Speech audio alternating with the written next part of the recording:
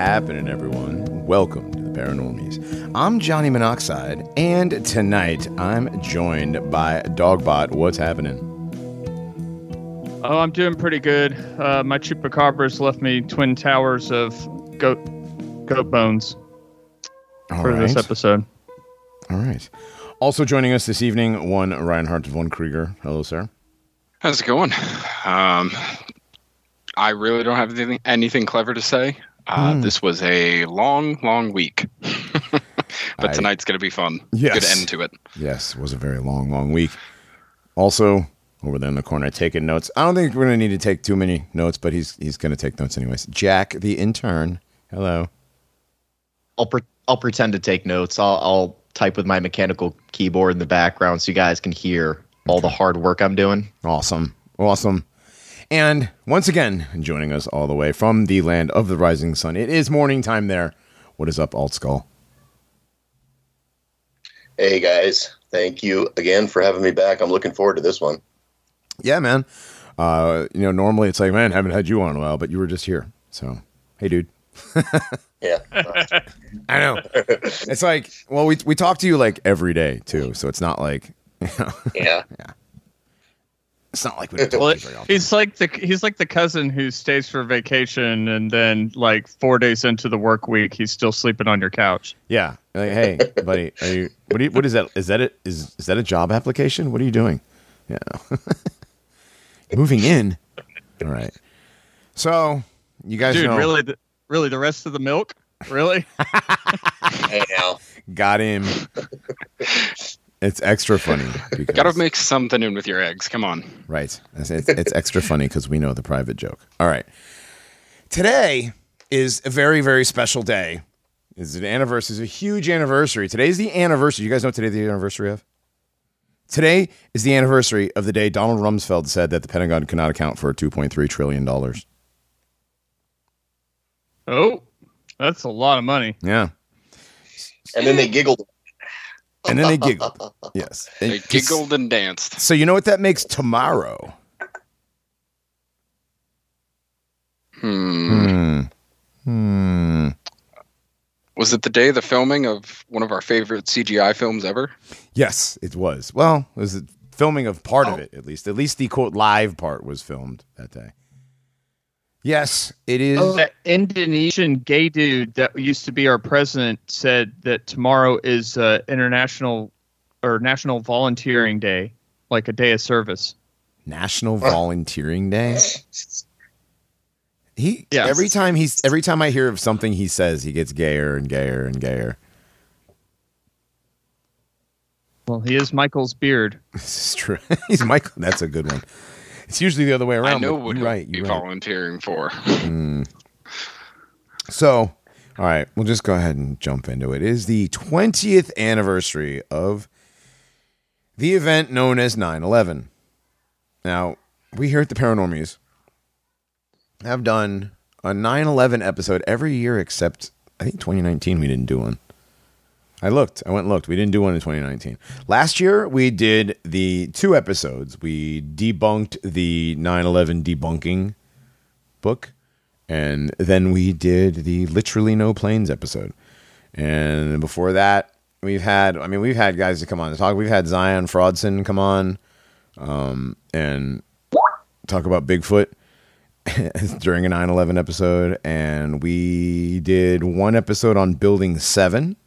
Way back in season 2 or 3. But we have done a 9/11 episode. Lucky Larry. Yes, Lucky Larry Silverstein. And his dermatology he's so appointment. lucky.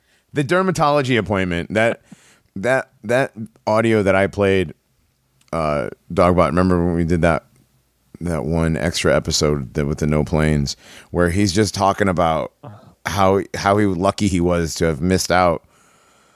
Get a dermatology appointment. You know, I have light hair, light eyes, the sun is terrible for my skin. Yeah, it's because you're a fucking vampire. So that's why the sun is terrible for your skin. Right. I'm so glad that I picked up that debunking 9/11 conspiracy book for, I think it was like 50 cents or $1 at half price book so many years ago. I had no idea what it was going to come in handy for, but it just seemed like it seemed like a very interesting pickup, you know? Yeah. No, and we tore it apart like we do around here. It was a lot of fun. That was a fun This is going to be twice as good as that. It's at least worth $1 at half price books. Yes. This episode, there are people out there who are like, why does 9/11 still matter? What is the point of talking about 9/11 when there's so many other things you guys could be talking about? Does everybody want to go around the room and give an explanation? We just did a cryptid episode. Yeah. Right. But no, why? Yeah, why won't you guys tailor make your content to exactly what I want? And right now, I don't approve of 9/11 and no plans. And don't we just have better things to talk about? This is in the past. It has absolutely nothing to do with everything that we're experiencing today, does it? Well, if that's the case, then we should stop talking about the Holocaust too. Then. Yeah. Right. And hidden history. And hidden history. Pretty much everything else. Yes. And anything that happened yesterday or more previously. None of this matters. Right. You guys are still talking about orphan trains? For fuck's sake. We went over orphan trains with a fine-tooth comb. Yeah, Can't you guys just move on? We did, but you know what, though? I found more stuff on orphan trains that we can still do content on, by the way. So, nice. Yeah. Yes, please. Yeah. So, Is it what I think it is? I have no idea. Like what you're thinking right now. It could possibly be. I worked all day, so I don't know. Like, don't make me think right now, dude. Oh, this is gonna be a fun episode then. Yes. No. If someone asked me what Reinhardt was thinking about, I would say giant Nephilim women. Right. I wouldn't say giant Nephilim women because I'm not a. You know what? Wait, please finish that thought.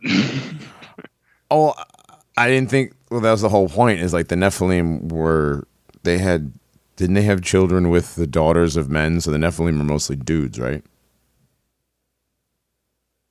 I think they were all dudes. Yeah. Well, the fallen angels took male form, but the Nephilim themselves, there's nothing that says they couldn't have been women. I mean, unless they were genetically engineered to be men. Here comes the reaching for the giant Nephilim girlfriend. Here we go. Nope, I'm not I am not a simp. All right, that's good. That's good. We have had panel members who have simped for cartoon girls before, so Oof. it's happened. Yeah. All right. Speaking of 9/11, where do we want to start, man? It's the 20th anniversary. It's kind of fucked up that like right before the 20th anniversary of 9/11, isn't it weird how like President Silver Alert Reptilian in a human skin suit just gave the guys who did 9/11 all the weapons we left in Afghanistan? Yeah, they gave aid and comfort to the bad gang of Al Qaeda, which is what the base. That's what that means. Yes. Yeah, he gave them enough weapons to be a local superpower. Right. Yeah. Well, and the timing of that obviously is not accidental whatsoever. Right. That's what I was talking about. I've made this point a number of times. We're in the midst of the next 9/11 operation, which is, by the way, for our detractors, why this is still important, if we have to say it so explicitly. And the closing of the book on the last 9/11 operation with Taliban once again regaining power in Afghanistan. I know it was Al Qaeda at the time, but I mean, we know that the warlords regaining power in Afghanistan and us relinquishing power, and the whole meme about the graveyard of empires and everything. All of that comes to a close just as the new 9/11 operation is really, really getting underway. And we know that they do these things, that they follow narratives, that they follow storylines, and there's absolutely no way, in my opinion, that was accidental whatsoever. Oh, there can't be. It can't be. There's no way. Looking at that, I mean, it's a perfectly scripted movie. Even down to like the weird fake media stuff around it. It's just like something out of a really shitty 80s Rambo type movie. Well, Oh, I'm sorry. Go ahead, Reinhardt. No, it's fine. Go ahead. The new 9/11 narrative will be exactly what that cryon or the screenshot of the Department of Homeland Security three things to look out for will be. It will be, the new enemy will be people who oppose COVID measures, believe that Trump was cheated out of the election, and something's going to happen on a holiday or the anniversary of the 20th anniversary of 9/11. So we like. All the memes of the American Taliban and all that stuff. Basically, anybody that's remotely patriotard is now the new enemy. They specifically said 9/11 remembrance on the screen. Like, I showed somebody that screenshot. I saved that screenshot from a couple weeks ago. It's from like August 12th. And it was from the Charlottesville, the day the anniversary of Charlottesville. They posted. Maybe the reason they named it the Patriot Act so many years ago is because it's supposed to go after people that call themselves patriots today. I mean, it's not like they haven't telegraphed their stuff before.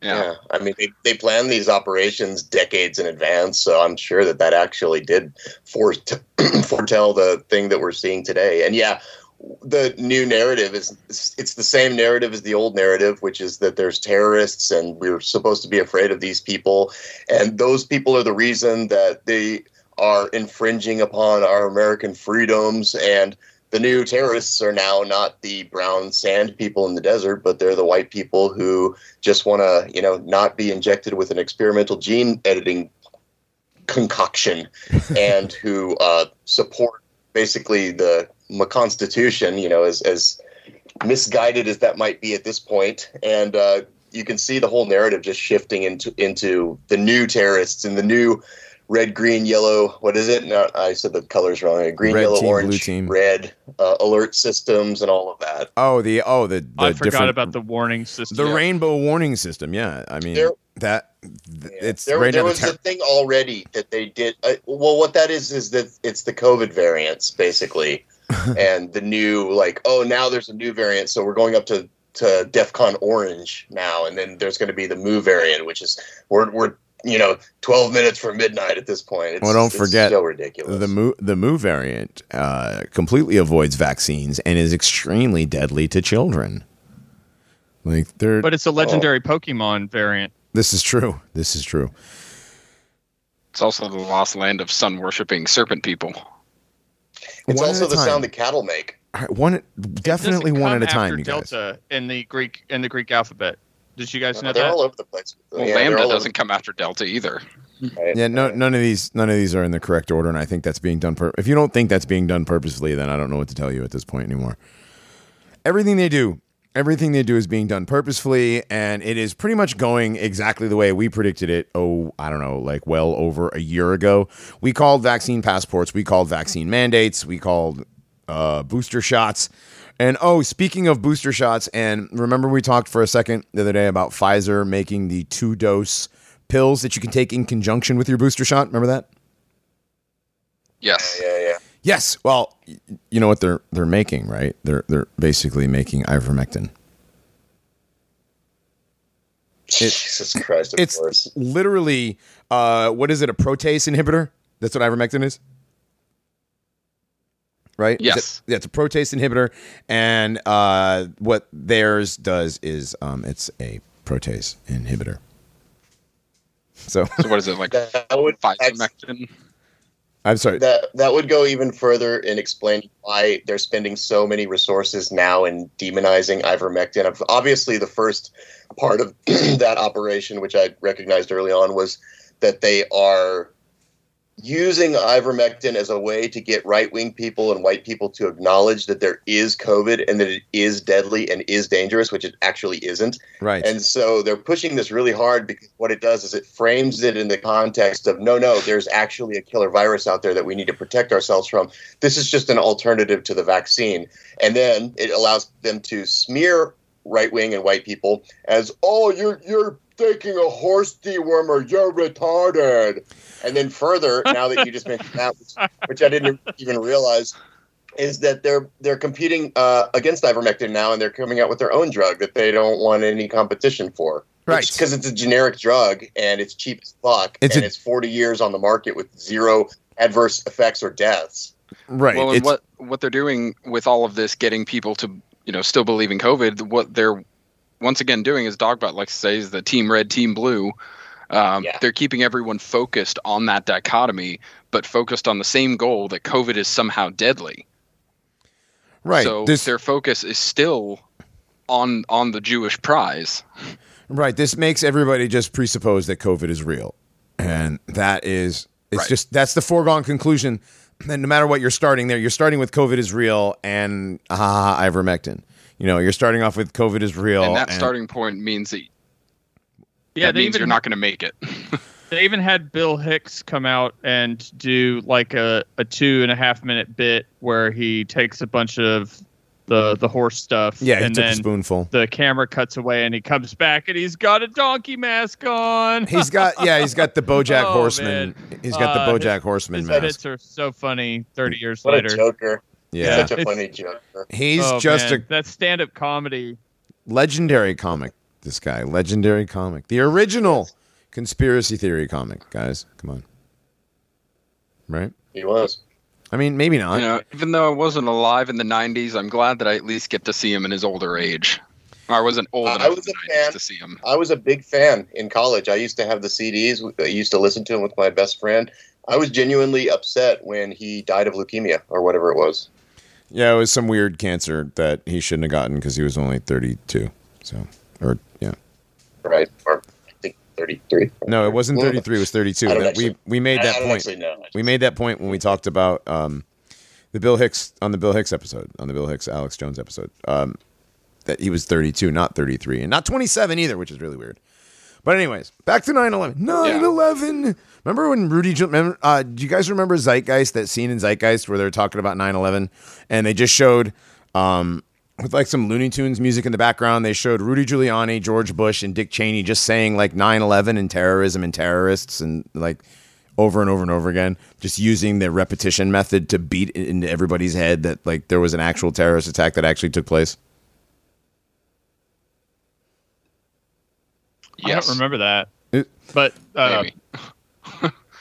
If you put it all together, I think Rudy Giuliani's little 5-minute speech, he said terrorist, terrorism, and terrorists like 30 times, and 9/11 probably 40 times. Oh, I remember seeing that. Somebody cut it all together on YouTube. It was in Zeitgeist when they were talking about how they use repetition to sell the lie. And George Bush gives the speech about, don't listen to, conspiracy theories. Terrible lies used to confuse and obscure the real culprits. Yeah, you guys. Anyway. Is that right before he took his golf shot? Oh, yeah. Now, if you excuse me. Right before I went back to reading books to kids. Yeah, right now, if you excuse me, I got to take this golf shot. Do it, Johnny.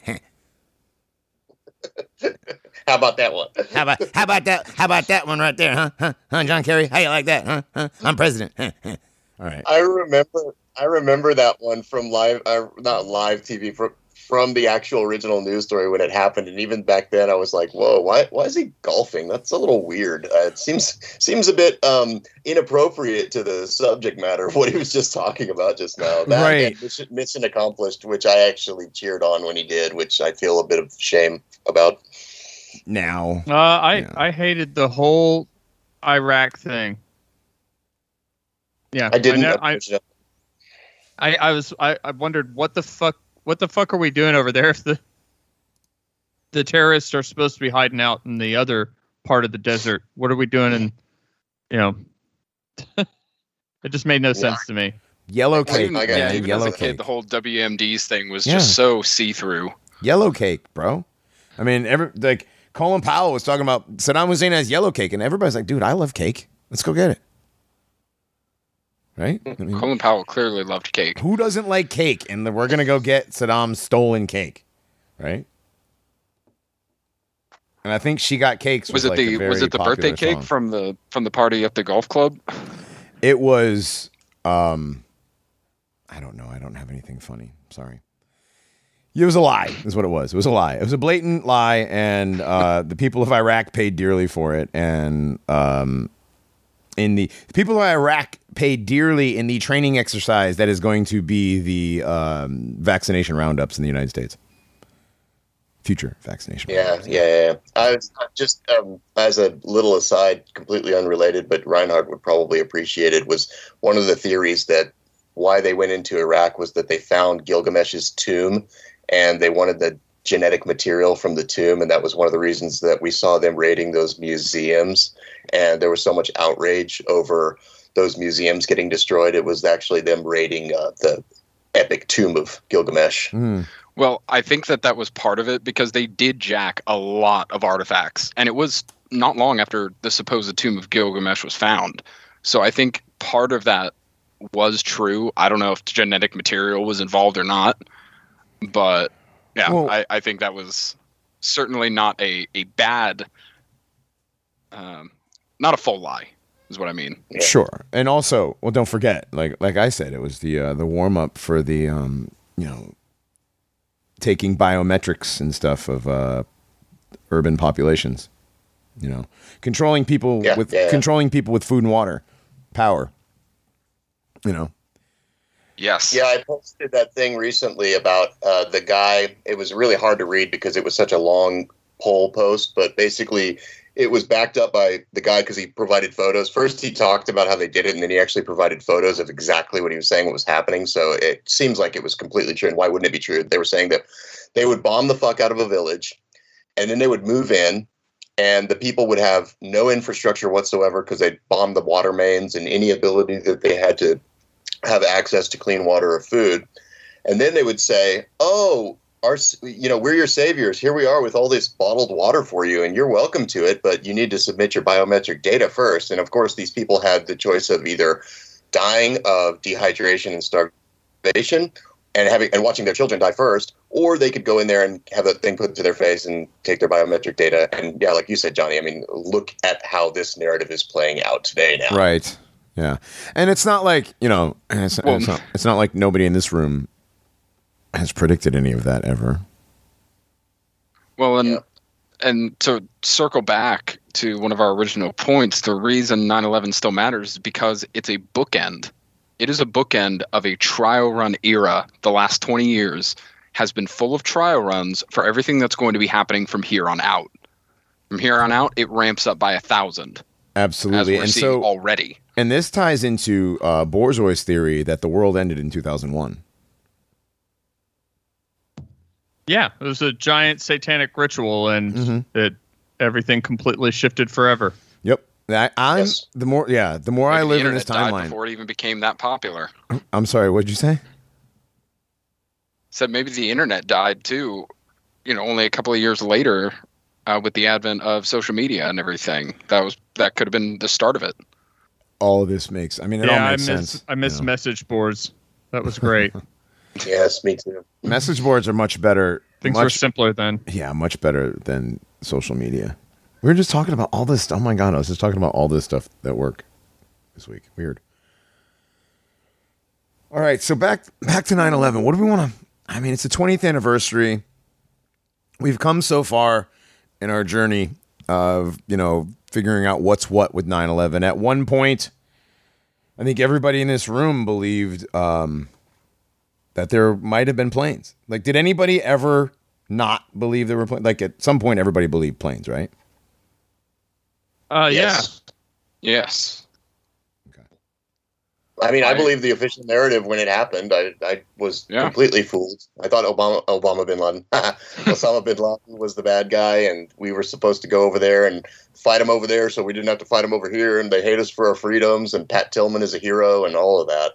Right. Yeah, I just knew that my family members in the Army were going over to do some good things. I had everything. I was in the Navy at the time, and all my training got like super sped up, and we got 6-week schools were done in 3, and yeah, we good Lord, hurried up and get over there. So I don't know. I don't remember like. To me, it always just seemed so surreal because we watched it on TV. We were in California, So it was 8:45, 8:46. The first flight 11 hit at 8:46. Was that correct? Something like that. Yes, that's correct. Because everything happened. All the stuff happened before the restaurant and the observation decks opened up on the towers. Conveniently, very conveniently. At 9:30. Yeah, everything opened at 9:30. Everything in Manhattan opens at 9, pretty much, and everything else opens like all the other stuff opens at 9:30. So conveniently, everything happened with the World Trade Center from like 8:45 to like 9 o'clock, 9:15. And by that time, well, nobody's going down there. Holy shit, right? I mean, can't go to work now. But anyways, so it was 8 o'clock. So it was 6 o'clock in the morning. Yeah, I was getting up, getting ready to go to the gym, and somebody's like, "Hey, they just dropped an airplane in New York City," and we turned on the TV, and it's like, holy shit, what the fuck is this movie? Little did we know, like, no, two of us are standing there, and we both were like, what the fuck is this movie? Is exactly what we said. And we stood there and watched it, and it was just like, this is a movie. This isn't real. This is not real. And it wasn't, and you know how people will stare at something like this, and they're just like, it's so surreal. This can't be real. It just can't be real. And I wasn't doing that. I was like, this literally doesn't look real. It just triggered something inside of me that was like, I don't know. I just couldn't believe it. I just could not believe that this was real. And of course, it was on TV, so it was clearly real. And, it was on the news. Yeah. So it was on all the news channels. Like we saw it on CNN, we saw it on Fox, we turned it over to the local LA stations, and the San Diego stations. It was all, it was all over everything. We watched it happen. We watched it happen live, just like so all those people watched the Kennedy assassination happen live on TV. Right. Yeah, the thing about it for me was it was so far away, right? And yet, that next following 2 weeks, when all the planes were grounded, I lived very close to DFW Airport at the time. And having no planes flying, I was so used to planes constantly flying over. Having no planes fly over, it had instilled this sort of undercurrent of dread. And we were at an event on the top floor of a club in downtown Dallas. And you couldn't help but to just keep looking up at the skyscrapers, that were very nearby. Like it sent such a powerful and deep signal that it was impossible to shake. Like it was impossible to not be completely affected by the images that were beamed through the television on 9/11. I remember that, Dogbot, and obviously we were in the exact same city at the exact same time when that happened, and I specifically remember a news story. It was the day or the 2 days after where the newscaster was talking about how, look at the sky, there's no planes in the sky anywhere. This is a rare event for the Dallas-Fort Worth area or for any place in America. And I was like, yeah, there's no planes. Like, that's crazy. When it happened, it was one of those moments in life where you never forget. Like, I remember I was asleep. My phone started ringing, and it was just after 8:45 a.m. And my friend from college, my really good friend, I'll never forget it. He said, I answered the phone, and he's like, do you know what's happening? And I said, what? And he said, planes just hit the World Trade Center, the Pentagon, and the White House. America is under attack. Like, that's literally how he said it. Like, how we get I'm not saying he was an NPC, but how we get the NPCs and they just channel something, like they get the download and then they channel a certain narrative that needs to come through. It was like it perfectly came out of his mouth like that. And then as I heard it, it obviously affected me that way. I was like, America's under attack? What the hell is going on? And there was still a sort of fog of war thing happening at the time. So he had said that the White House got hit too, which it turned out that wasn't the case, nor was it ever going to be the case. But after that, we went to a friend's house. A whole bunch of us just went to a friend's house, and we skipped classes that day. We were in college, and we just ended up watching the TV all day. And I remember also just like moments after the second plane had hit the South Tower, and they were saying, well, Osama bin Laden is obviously one of the main culprits as the terrorist leader of this event. And so it's probably, this is clearly a terrorist attack. It's probably Osama bin Laden. And I was like, oh, wow, Osama bin Laden, who's that? I remember that when there were I remember actually the Air Force general talking about, I think it was the same day of 9/11, said that there was no way it was Osama bin Laden because he had been killed in an air raid a few years before. And that guy was never to be seen on television ever again. Yeah, that was floated for a while, wasn't it? Yeah, it was floated for like 5 minutes, and he was gone. Yeah. Yes, it was immediately pinned on Osama bin Laden, the diabetic on dialysis in the cave in Afghanistan, who masterminded it all from the laptop that had anime and I think it was like Plants vs. Zombies or something on his computer. Like, it was like literally like, really, dude? Like, did you, like, really, FBI guy? Did you just grab your laptop? You know? Right. Lolly porn and Plants vs. Zombies. Spider Solitaire. Yeah, exactly. He's got like a fucking file full of fucking spider girls and snake girls and. I said Spider Solitaire. No, but remember Bin Laden's computer that they found supposedly had anime on it, you know, so. Right. Why not hentai? The big weeb meme. Why not hentai? Based sure, weeb Taliban. Yeah, based weeb Taliban. I only remember the Counter-Strike. Oh, it was Counter-Strike. Yeah, I was I was doing another thing where I just made something up when I didn't know the answer. Yes, base Taliban training through CS:GO. Dude, that's how they got all their close quarters combat training, dude. You had to have. I mean, like, if they hadn't run those matches night after night in LAN parties, they never would have been able to hijack those planes with box cutters. The feel when I probably played CS Counter-Strike Source with Osama bin Laden feels good, man. I'll bet you at least once. I bet you all. If anybody in here played CS:GO at all, I bet you played at least once with OBL. Just think about that. I think I have that game has the most hours played out of anything that I have on Steam. Me too, but it's the only game I have totally on Steam. regret. I totally regret not getting the airbrushed Osama bin Laden T-shirt I saw at a swap meet in the mid-aughts. Oh my god! You know, I used to have the card deck. Remember what was the card deck called? Oh, the terrorists. With the leaders of the Iraq war with with the Baathists and shit. Oh man, yeah, I had that. I knew a couple of guys that had that when I was in the Navy. Yeah, I probably still have it at my mom's house. Actually, if we look around, who was the propaganda guy? He was my favorite. Mohammed something, I'm sure. What was that guy's name? He had a name though. He had like a nickname, and he was the guy. My favorite guy was Chemical Ali. Chemical that guy was Ali. awesome. That's funny. Chemical Ali. He gassed the Kurds. Chemical Ali sounds like a rapper. Yeah, sounds like a garbage pail kid. I bet he did. I bet he did though. I bet he had like some Baathist raps going on. He might have. Yeah. All right. I'm Chemical Ali and I'm spitting gas. No, stop. Here it is, Jack. Thank you, Jack. The most wanted Iraqi playing cards. The most wanted Iraqi playing cards. All these Kurds can come kiss my ass. Oh. Ali Hassan al-Majid. It's got the whole ranking. It's got the whole ranking. Chemical Ali. Yeah, that's hilarious. What is the guy's name? What is his name? I'm gonna find it. Yeah, it's Ali Hassan al-Majid. It's Chemical Ali. All right, who's the propaganda guy though? I'm looking. Hold on.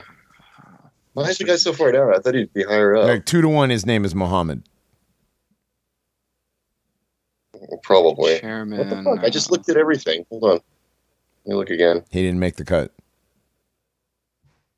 No, we had to. I remember having him. It's a Mandela effect. Oh no.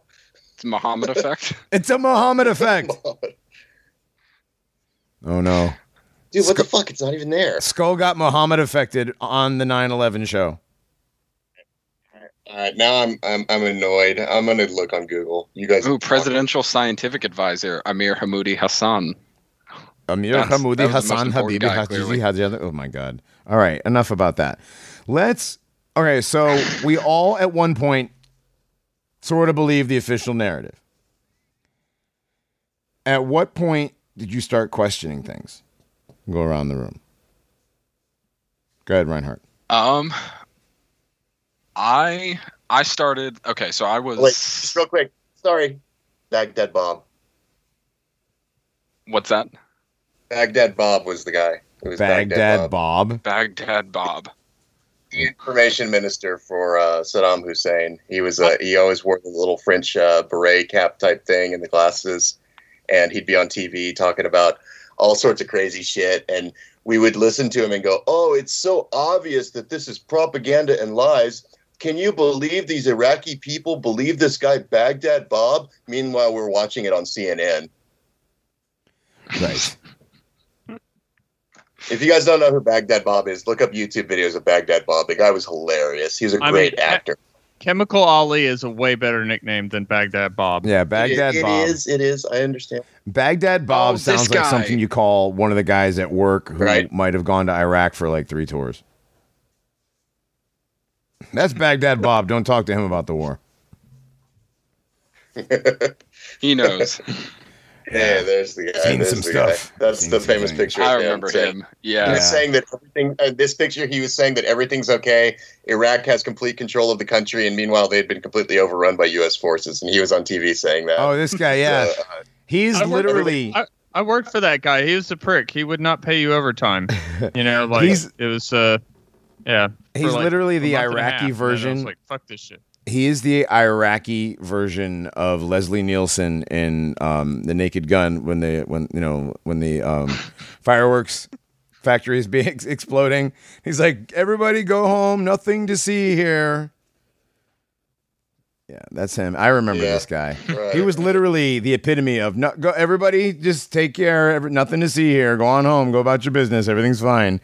Meanwhile, there's like an entire circus going on behind him. I'm pretty sure, honestly, I bought my car from this guy back in Nashville. No, this guy, okay. Like 5 years ago. So this guy's not even Iraqi.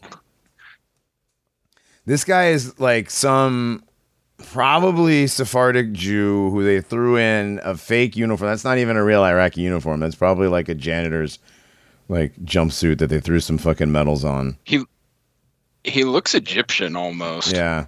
He's not, that guy's not real. He does. That guy's an actor. Yeah. 100% that's an act. Like he's not even Iraqi. Like he's not even a member. That's why he's not in the cards, Skull.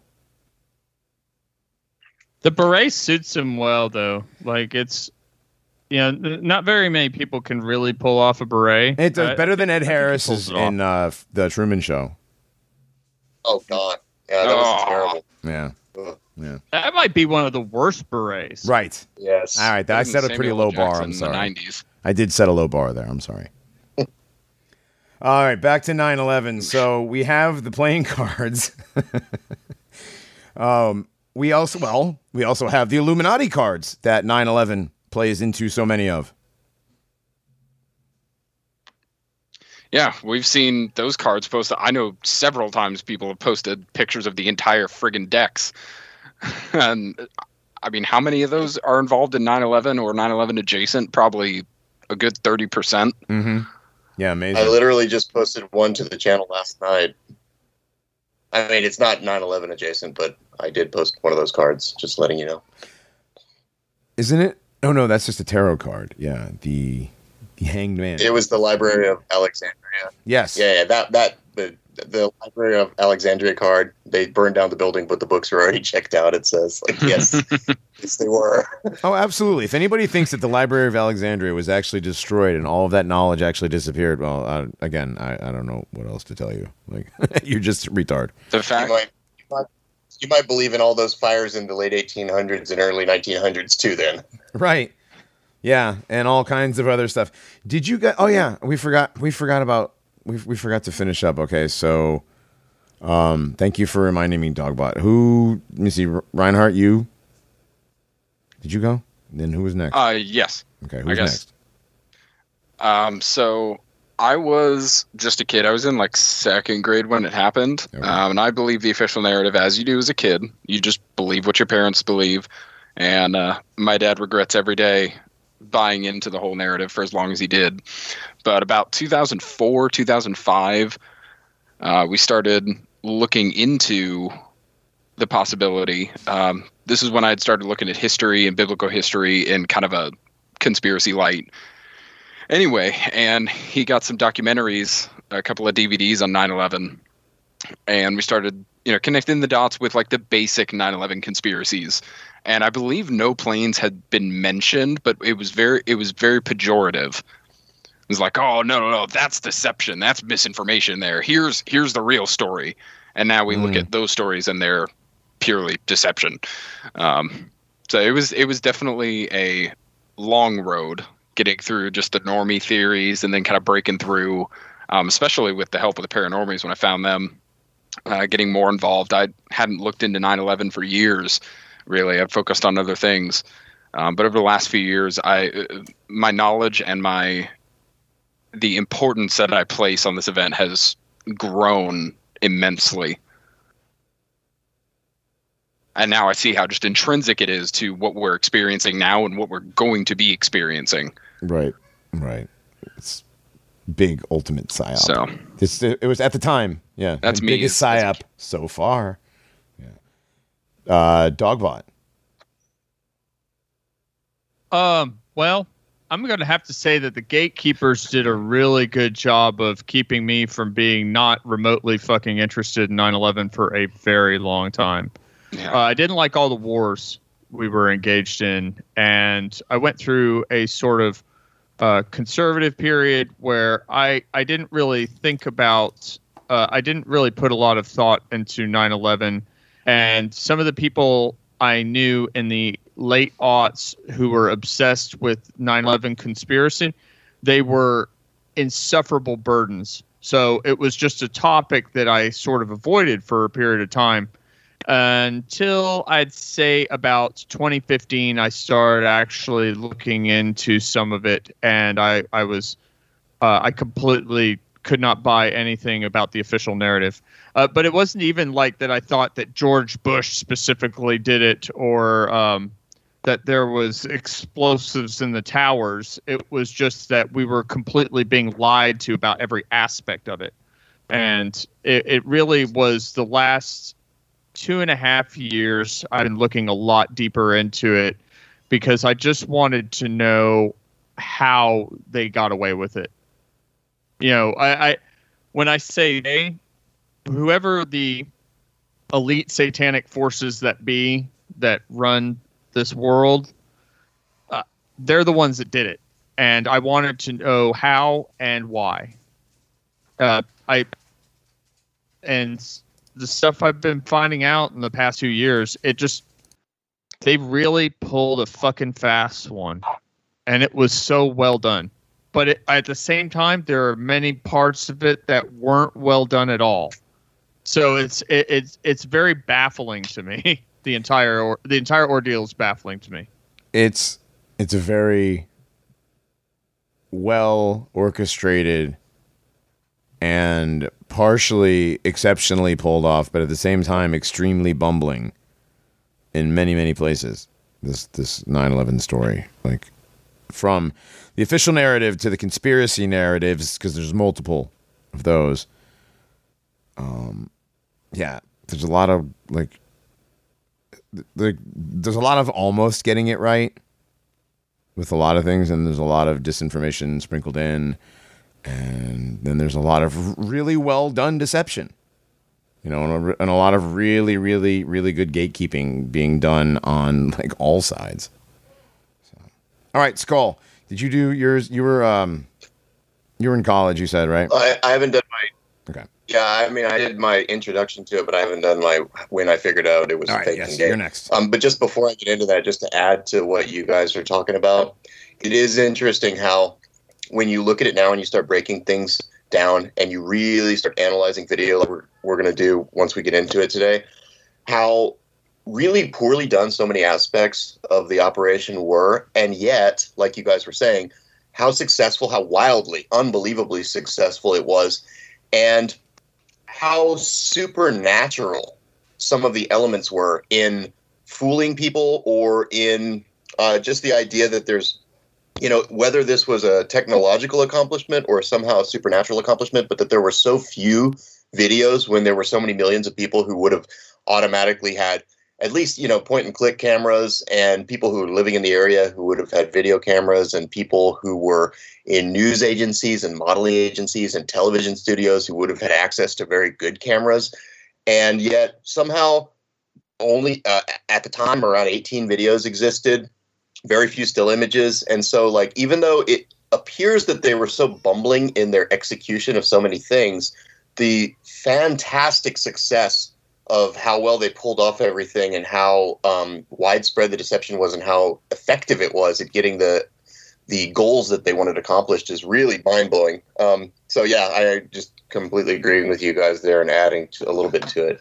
As far as when I realized it was a deception, it's been kind of a long like a growing experience, because I remember like just a couple years after the event, I was still on my bodybuilding forum, and that's where I did most of my online activity. Was this website at the time? It was called testosterone.com, and then they well, you know how that happens. The testosterone got erased, and then it was just tnation.com, and they've become progressively more liberal and gay since then, which is why I kind of left. I left after a while.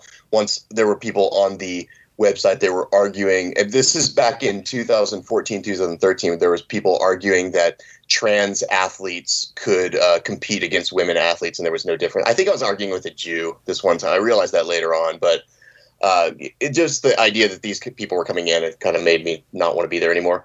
But on that website, they had a political forum, and at the time there was a lot of good, very intelligent people on there, and that was back when they were arguing about thermite and how jet fuel can't melt steel beams, and 45-degree angle cuts, and controlled demolition, and all that stuff. And kind of like what Dogbot was saying, the people who were bringing up these ideas were bringing up very legitimate questions about the nature of the operation and how, planes can't do that, aluminum airplanes can't do that to an entire World Trade Center 7-building complex.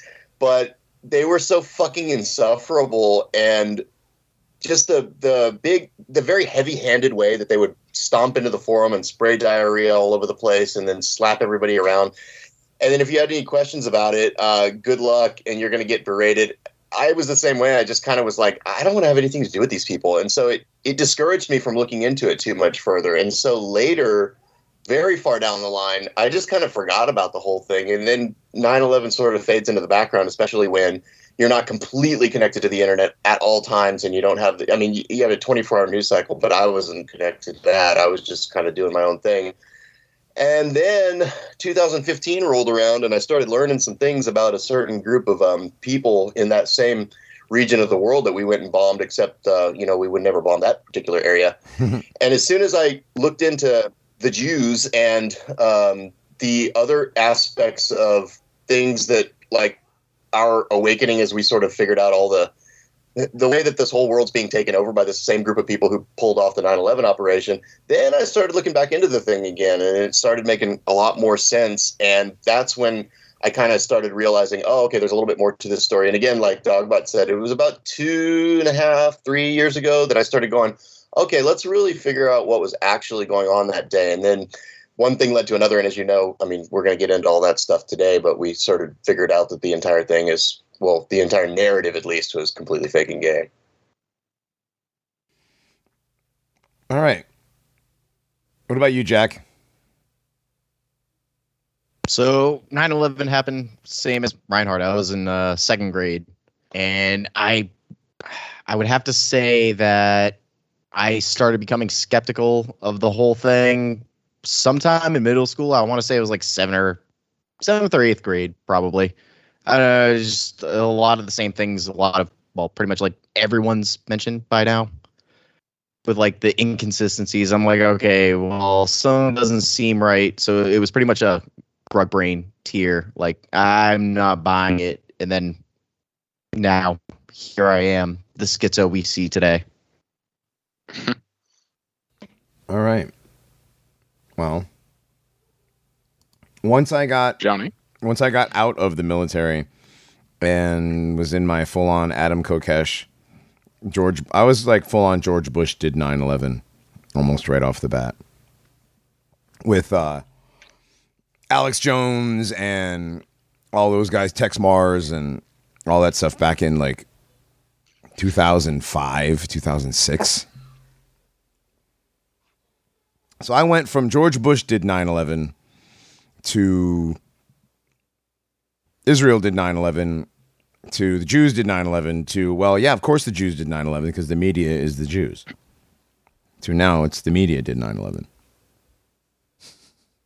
Right? Is that where we're at pretty much? I mean, sure, yeah. I mean the TV version, yeah. Yeah, the TV version, right. I mean, obviously there's more to it, and that's like the condensed version, but yeah, I went down the whole conspiracy line. I mean, I don't know, what do I have? What did I say? It's dark in here. I can't really tell. I think I have 10 or 12 books on 9/11. So some of them are fairly normie, and some of them are as woke as you can get from a book that you can actually buy from Amazon. Some of them actually, I've noticed that there's still some pretty interesting conspiracy type books on Amazon as a little aside. Like, I'm surprised. Are you guys surprised that you can get Judy Wood's book on Amazon? I imagine some books on Amazon probably slipped through the cracks. I mean, we did end up with, was Jonestown a CIA medical experiment? Right? Yeah, that's true.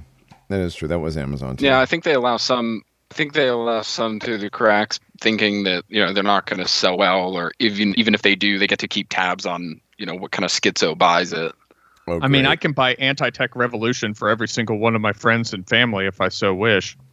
Yeah, well, all Uncle Ted's books are on there. So is Mike Ma's books, right? Yeah, and it's funny because after I ordered Technological Slavery, it immediately recommended to me to buy a Mike Ma book. Did you? Other people, well, not yet. Other people who bought this also enjoyed this. Oh, thanks. Yeah. And Cart. Gothic violence. Yeah, I've been meaning to get Gothic Violence, but I have like a stack of books. Same. You're welcome. I was not really interested in Gothic Violence till I read one passage that somebody shared. I think I shared it on the channel, and it was basically like the most schizo shit that we ever talk about, all condensed into a single page. And I was like, this book looks really fucking good. Jack read a section actually for one of the last Necronomicons. Yeah, I was about to say that one was like, I read it and I'm like, yeah, this is perfect. I got to do this. Yeah. One thing I do want to say that I did forget to mention that was very important in my journey of coming to understand the truth behind 9/11, or the truth as we know it now, was something you mentioned, Skull, the ritualistic aspects, and Dogbot, you mentioned it too, the occult part of it, which I know we'll get to much later, but that right there was just so compelling to me because there's so much of it. There's so much evidence. It's all over it. Really there's has to be seen. There's Masonic fingerprints, there's Illuminati fingerprints, there's Kabbalistic fingerprints, there's fingerprints. There's why did you say Kabbalist 3 times? I know. I was gonna say that. I was gonna say one more, and then I was gonna say I didn't have to repeat myself. I was gonna say satanic, but yeah, you beat me to it. That's actually the part of the 9/11 story that, like, we're really not going to go deep into that because that's like 3 more episodes basically if you really got into it. But that is the part that interests me the most, and the part that I've actually probably done the most research on. And it's an endless rabbit hole. You'll never get to the bottom of it, but it really is interesting just seeing how deep the symbology is, every single aspect of it. Like, I shared a video, I think the video got like 80,000 views or something. It was a little short video about how the dating from the time of Jesus's birth until the actual date of the day of 9/11 was this perfect numerological number, and the plain scar in the building represented the scar of Jesus's heart being pierced by the spear, and like it just got deep into it. I was like, whoa, man. And that part really blows my mind and is the most interesting. Also, the Mandela effects and the retrocausalities associated with 9/11, and the fact that there are literally thousands upon thousands of 9/11 references in media for decades leading up to the event, even though the Twin Towers were not really they were not the most famous buildings in New York at the time, No, and not I by didn't even far. really know what the Twin Towers were, even though I'd visited New York before. The Empire State Building, yeah, for sure. And the what is it? Is it the Chrysler Building that's in New York, or is that in Chicago? I'm not sure, but there's other buildings that are far more famous, but you don't see near the amount of cultural references of them being destroyed by some sort of fiery event as you do 9/11, which comes up just over and over and over and over again, to the degree that you say, well, this isn't just inserted by people. Like, there's something else going on here. There's an actual psychological ripple effect where people are channeling this event back in time, and then it moving forward, we actually see the event. And obviously that ripple effect afterward as well. Oh, definitely. Yeah, there's so many things from everywhere from Sesame Street to 30 Simpsons references to album covers and other cartoons. Oh, man, there's so many references. Movies, television shows. Beavis and Butthead. Yep, Beavis and wearing Butthead. Turbans, yeah. That's the best one. Which I one? forgot about that, actually. What's that? The Beavis and Butthead one. Yeah. Right. We were talking about Beavis and Butthead today too. Like how, Yeah, we want to believe that Mike Judge is secretly based, but he's right? not. He's not Because of Idiocracy. One of the Beavis and Butthead movies was extremely funny too. Yeah, I think I only had one. and the Beavis and Butthead. Was there only one? Yeah, I remember watching it going, damn, this is better than I expected. There's only one Beavis It's and Butthead really movie. fucking funny. Yeah, it was funny. Really? Okay. I've seen it quite a few times. It's hilarious. Mike Judge is kind of, I don't know, is he one of those in on it kind of guys? Is he one of those in on it directors? Because Idiocracy. Well, and I don't feel like he drew the Beavis and Butthead thing, right? Yeah. The Turbans. So I mean, he's not Matt Groening level, groaning or Greening, whatever. Yeah. What? All right. So speaking of directors and stuff, the Stanley Kubrick with the moon landing, right? Right. Stanley Kubrick did the moon landing. Real quick, I'll jump aside here, real quick. How Stanley Kubrick, all of his stuff had all the symbolism in his movies about the moon landing and blah blah blah. I don't think Stanley Kubrick did the moon landing. I know what you're going to say and why you're going to say it, and I now agree with you. Do you now agree with that? That makes complete. I always thought you now, yes. I always thought it was kind of weird because Stanley Kubrick's movies are like cinematographic. They're masterpieces, right? Cinematographic masterpieces. I don't like that word. Yeah. They're amazing. Like his movies, we've got. Jesus Christ! I almost said A Clear and Present Danger. That's Tom Clancy, you retard. Clockwork Orange. You have Full Metal Jacket. You have Eyes Wide Shut. 2001, 2010. The Shining. Right. All of his movies. What did he have besides? There's six movies, right? Does he have 7 or is it 6? I think the Atomic Bomb one as well. Oh, right, yeah. How I Learned to Love the Bomb. Right, How I Learned to Love the Bomb. Yeah. Dr. Zhivago. Dr. Strangelove. Dr. Strangelove. That's what it is. I don't know why. Dr. Zhivago. But yeah, Dr. Strangelove or How I Learned to Love the Atomic Bomb, right? But yeah, okay, so 7 movies. He called Dr. Strangelove. I know there is. I know there is. This is a movie called Dr. Zhivago, too. So Stanley Kubrick's movies are amazing pieces of film. Like, they're masterpieces. And the moon landing is absolute dog shit. Yeah. Stanley Kubrick never would have stood for that. No, he would have been like, no, this isn't happening. This is ridiculous. This is a joke. And it's just, some people speculated that he only did Apollo 11 and then they let the other directors do the ones after that because he taught them how to do it. But Apollo 11 itself is just garbage. It's absolute garbage. It's the worst looking one. At them bouncing around and hitting things, and it's horse shit looking at it. Unless they made Stanley Kubrick do that so that it'd be like, people would be like, no way Stanley Kubrick did that. But he has to own it, and that's his, right? That's his humiliation ritual. Was he had to do that shit piece of film, the moon landing.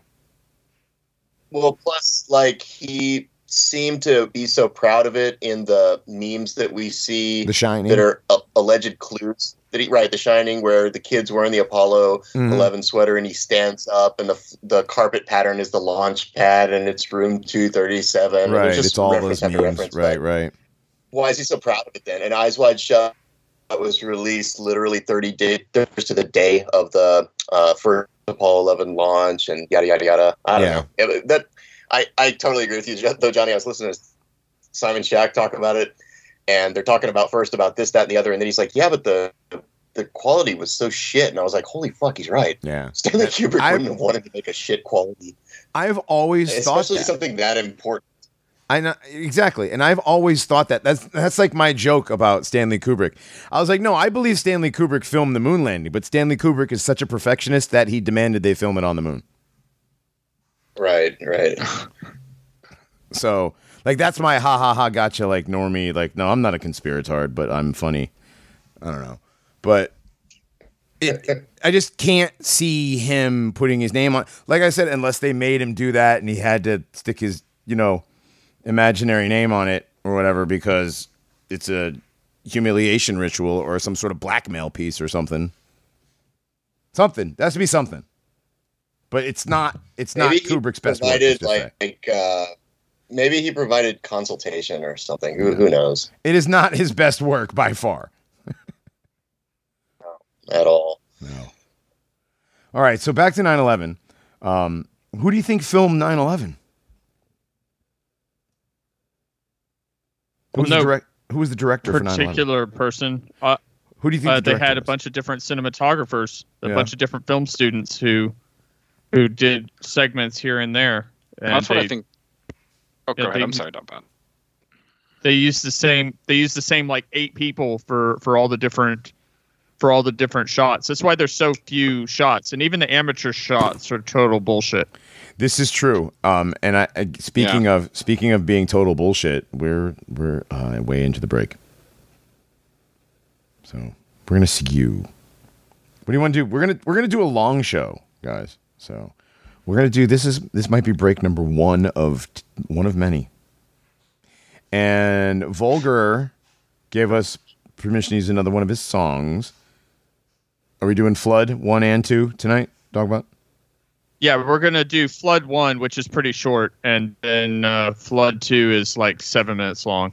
Okay, so we'll do a short break right now, and then we'll come back and we'll get into the 8 film students, or how many ever, students at the Art Institute that were practicing their rendering, and that's how they did 9/11. We'll be back.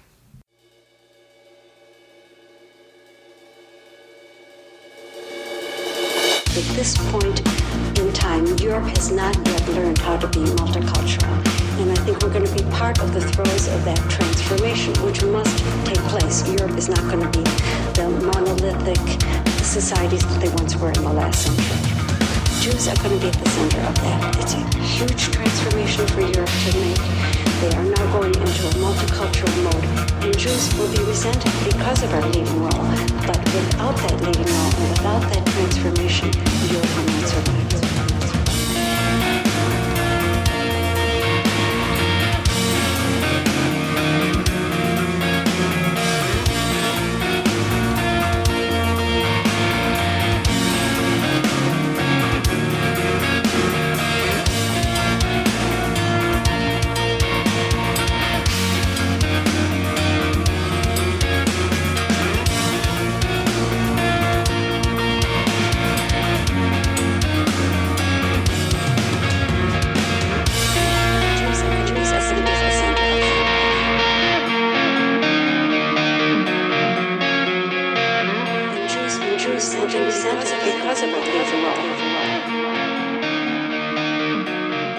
All right, everybody, we're back. This is still the Paranormies. I'm still Johnny Monoxide with Dogbot, Reinhardt, Alt Skull, and Jack. We are celebrating, I don't know if you call it celebrating. It's the 20th anniversary of 9/11. Let's just put it that way. We're not celebrating. That's not. That's not a good word. No, none of us are wearing our Israeli flags around our shoulders and dancing. Yeah, none of us are doing the Talmudic shuffle, whatever you want to call it, that little dance that I little listened Jew to does. that one country song, Tower to Heaven. Yeah. Yeah. Tower to Heaven, huh? Yeah. Remember that day they built a tower to heaven. 9/11. That was South Park. That's how it went. Yeah, that was South Park. Yeah, that wasn't a real song.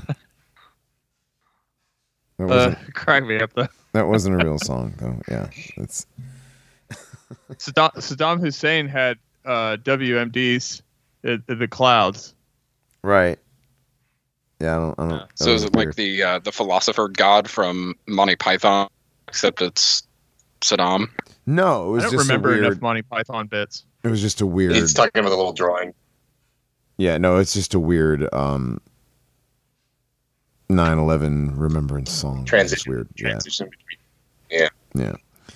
They would just throw 9/11 in there and to make people go, oh. Yeah. They did it on Family Guy when Lois was running for school board or something, and she was losing in the debate, and she just said 9/11, and everybody just was like, oh yeah. I remember that. Yeah. It is the New England, especially New Yorkers, but that whole Northeast United States area's Holocaust for sure. You talk to a New Yorker. Oh yeah, one of my cousins was a fireman, in there, and he made it up to the 63rd floor before the whole thing, crumbled in on him. He gave like a couple interviews before he ended up dying in the intensive care over there. Like, that's like every New Yorker.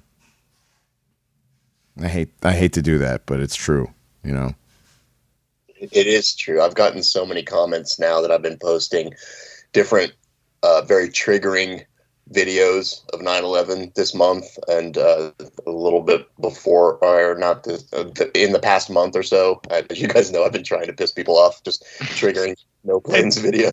Yeah, it's the Yankee cost. The Yankee cost. Yeah, it is, and people have gotten so upset, and that's the line I was getting. I knew somebody who actually had a friend whose uncle died in the towers. It's like, okay, sure, you did, guy. Yeah. My friend flew one of the planes. They were totally planes. There's somebody in the chat. There's somebody in our chat who has a friend who was on one of the planes, remember? The one of the people who came into one of your posts, Skull, and was like, do you think my friend is on an island living happy right now? You remember that? Oh my God. Maybe. Yes, I do. Probably. I mean, that's much more likely than they were actually on the plane that didn't. Right. Well, I don't much think more his likely friend actually exists. Yeah, that friend doesn't actually exist because you don't exist there, Glonig. That friend is an AI. Friend, Mr. No Avatar just jumped into the chat. Isn't a member. Just commenting from the comments section. Always has a member. A friend's name who just matches up. Algorithmically, like the third syllable of the last name just matches up with like 67 other people from the list of 105. Weird. Did you guys read? No issue there. So that is. Did you guys read the list of the Vic Sims? I like that word. Oh yeah, I've got the picture of all of them pulled up, like the really small one that you got to zoom in. Yeah. The two pictures you mean? No, there's like a PDF. The side by sides. Isn't there a PDF? Yeah. On his website, there's a PDF. Yes, the Vixim report. Yes, the Vixim report. It's like an 80-something page PDF. Yep.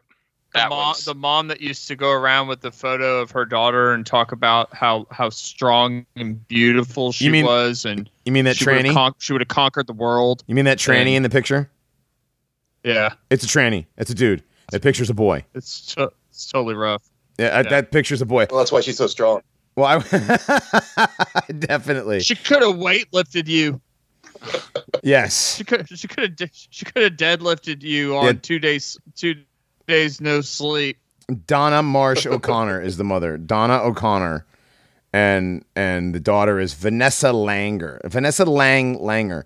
Two things about this. Number one, that is a dude. And number two, Vanessa Langer is not listed in the Social Security Death Index. That's something that's very funny about literally every single one of the memorial people, their kids. Every single one. Sally Regenhard, the activist mom, that her kid, Christian Regenhard, he's definitely this person does not exist.com AI generated thing. They tore his pictures apart. You have Mary Fetchit, Carol Ashley, and Carrie Lamack. They all three of these women are they're the 9/11 what do you call it? They take the commission report around and the two pictures of their kids. They always have two pictures of their kids. What's that? Cindy Sheehan. Cindy Sheehan. Cindy Sheehan. Yes. Yep. Yeah. They're the cry cis actors. Yes. Right. And they all cry at the same spot in every one of their speeches. It's weird. And of course you have Captain Sob, Bob McIlvaine. Oh my God! With the one of two pictures that exist of his son. And you go ahead, Dogbot. Did we want to get into the doctored footage first, or like I didn't know how we were gonna. Yeah, I'm sorry. I didn't mean to jump ahead to that, but we did. Let's talk about the doctored footage, about literally all the footage that everybody has seen, whether it's the live footage, whether it's the amateur footage, all of it has been manipulated at some level or another, which actually leads to the reason why nobody can get 9/11 correct, because nobody's really looking at anything real.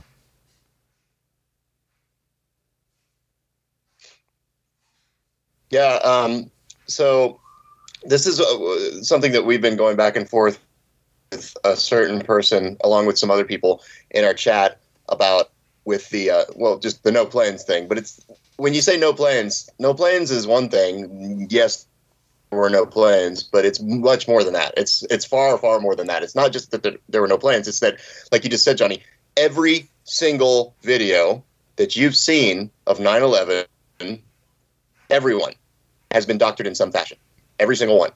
And so when people come in here and say, no, there were definitely planes because reasons, you have to say, okay, well, let's look at each video individually, and each video individually can be shown without a doubt, proof positive, to have some sort of editing or glitching or some sort of manipulation, saturation changes, foreground changes, background changes. Plane goes behind a building in the background. Plane goes before and behind a crane in the foreground. There's every single video. Mm-hmm. Period.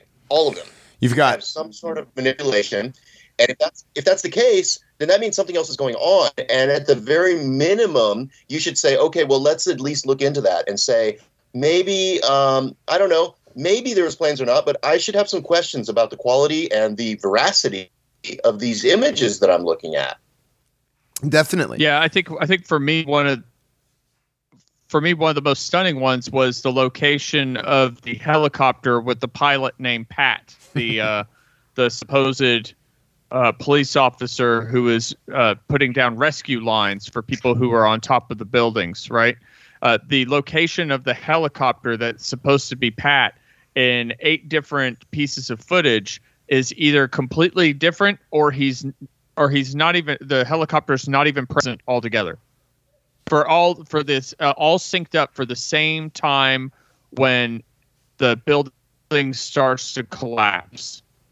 The first building starts to collapse. Right. It's like a shot from 9/17, and this guy takes in the September. We're talking about some the media fakery okay, of 9/11. So we're talking about the live footage, and Simon Shack, and whatever you think about Simon Shack.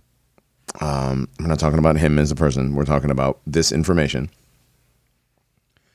You take all 5. There was only 5 live shots, right? There's only 5. Like there was Fox, CNN, a Fox affiliate, ABC, and one other news outlet that had live footage.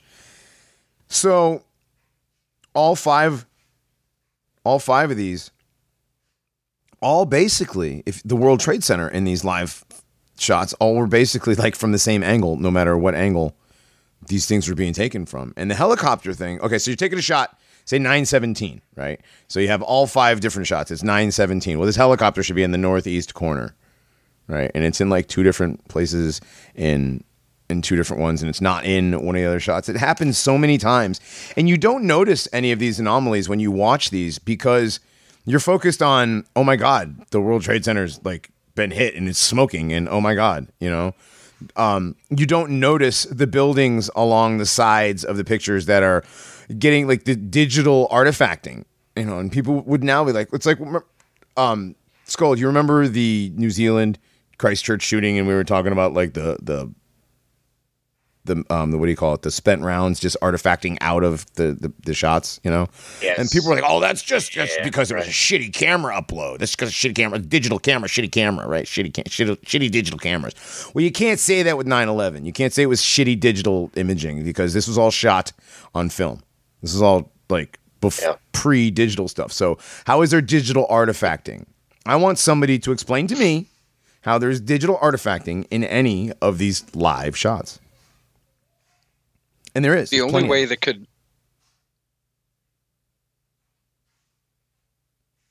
Reinhardt. Go ahead, Reinhardt. Oh, okay. The only way that could happen, even possibly, is if they were doctored digitally. That's the only way that could happen. After the fact. Yeah, after the fact. Yes. So, well, they can't happen at the time. Hold on. Just to explain a little bit to people who haven't seen the videos, what we're talking about is, for example, you'll be watching a video of the towers. The towers are smoking. They're right there in front of you in the foreground. And then there'll be an identical video that's allegedly taken from the same vantage point because the towers are exactly the same. You can lay the towers over one another in the videos, and there are multiple videos like this. It's not just 2. There's like 5. There's 5. Lay the towers over one another. They match perfectly, okay? So it's like a piece of tracing paper that you've copied buildings, and then you lay it over, and it matches perfectly, right? Yet, in the foreground, you'll have one building that's like a marquee. You know, this building. Here it is. It's for reference. I don't know the names of the building, but say there's a building right here, and it's over on the left. In the next shot, the towers have not changed. The angle of the tower has not changed, but the building's over here on the right, and now the building's in the middle. How's that possible? Yeah, it's the Waldorf. The angle of the towers should have been changed because these buildings in the foreground, and then sometimes it's in the background, have completely changed altogether. And that's only possible if you've got 2 composite images and you're layering them. And if you're doing that, well, then you're trying to pull a fast one on somebody because you're not just showing the raw video footage as it occurred. Mm-hmm. Well, one thing that I think happened is, Reinhardt, you said that they digitally altered this after the fact. Well, it wasn't that far after the fact. I think a lot of this stuff was kind of being done on the fly. And that's where a lot of these rendering things, these mistakes and stuff happen. Because a lot of this technology was like really new. I think they were using, what was the program? It wasn't Google Earth. It was like some primitive Google Earth type program is what they used. MapQuest. What's that? MapQuest. No, it wasn't MapQuest. I think AutoCAD is what they were using. It was an AutoCAD program, but it was like some sort of... Yeah. It was like, remember the government program LifeLock that turned into Facebook? It was like another one of those things. This turned into Google Earth, whatever it was called. But I remember early LifeLock commercials where they had the head guy's social security number on the side of a truck, and they had some black woman saying, "That's crazy," and then they edited her out. Yeah. Actually, that's a different LifeLock, though. LifeLock, the government program was, there was never advertised on TV. The LifeLock you're thinking of is like how to protect your how to protect your identity. Yeah. Yeah. That whole thing is a scam. They have a black woman saying, "God, that's crazy." They edited her out. Yeah, I bet. They decided, like, we can't have Aunt Jemima screaming about that. Be crazy. We just can't have that. I don't think she's the demographic for LifeLock. Right? Product, probably. Yeah, they don't really give two shits about their credit score usually. You know. Johnny, that is a good point though. That they were doing this kind of on the fly, and that's where a lot of these mistakes could have come from. Just as well too. I mean, this technology did exist beforehand. It certainly wasn't brand new, I don't think, but they weren't experts at it. It was nowhere near as easy as it is today. So I think that does owe to a lot of the mistakes that we see. Like Skull's talking about, a building just completely switches sides. Yeah, and it's not just mirrored. It'll appear in the center. Mm-hmm. There was one video, I forgot which one it was. You're talking about the Waldorf Tower that gets moved a lot. And in one video, this guy out of nowhere, he's like, "Yeah, the Tartarian Waldorf Tower." I'm like, "Whoa!" He said Tartarian. I missed that. That's pretty cool. Yeah, I was like, I mean, he's not wrong. He's not wrong with the copper, with like all the copper Antiquitech on top. Yeah, but I digress. There's all kinds of stuff going on in New York City there. Well, okay. So one of the questions I had when we were doing this research was, it would be very easy to perform.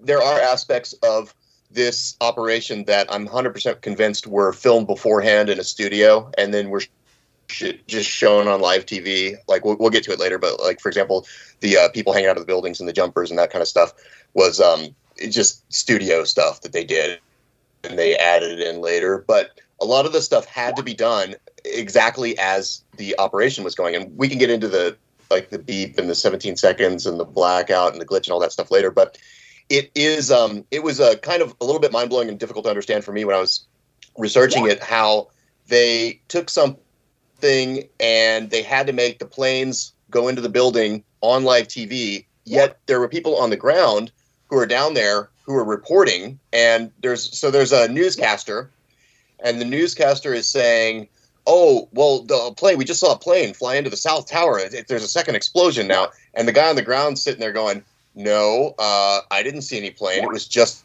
an explosion." So I just found it interesting that they were able to create all this on the fly, and that does make a lot of sense with you guys when you're saying that some of these glitches might have been in there just because they were rushing to get these things in there exactly when they needed to get them in there. And there's a lot of other discrepancies about what was happening on the ground as opposed to what was happening on the actual live feed. Mm-hmm. I think the fakest footage was the footage before the first plane hits, and it's like firefighters by a vent in the ground, and one guy's got the gas meters like, "Oh, no gas here. Oh, hey, what's that? Whoa!" Yeah.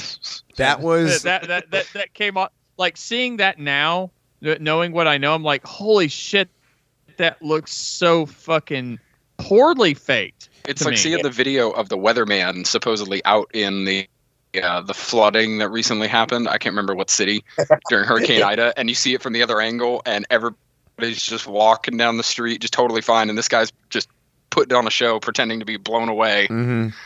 That happens in every sort of weather incident, though. That Anderson Cooper got caught standing in a ditch once. So, but no, you're not wrong about all that, the fakery. I had something I wanted to say and I forgot now. Shit. What did you say before? What was the thing before the weatherman getting caught?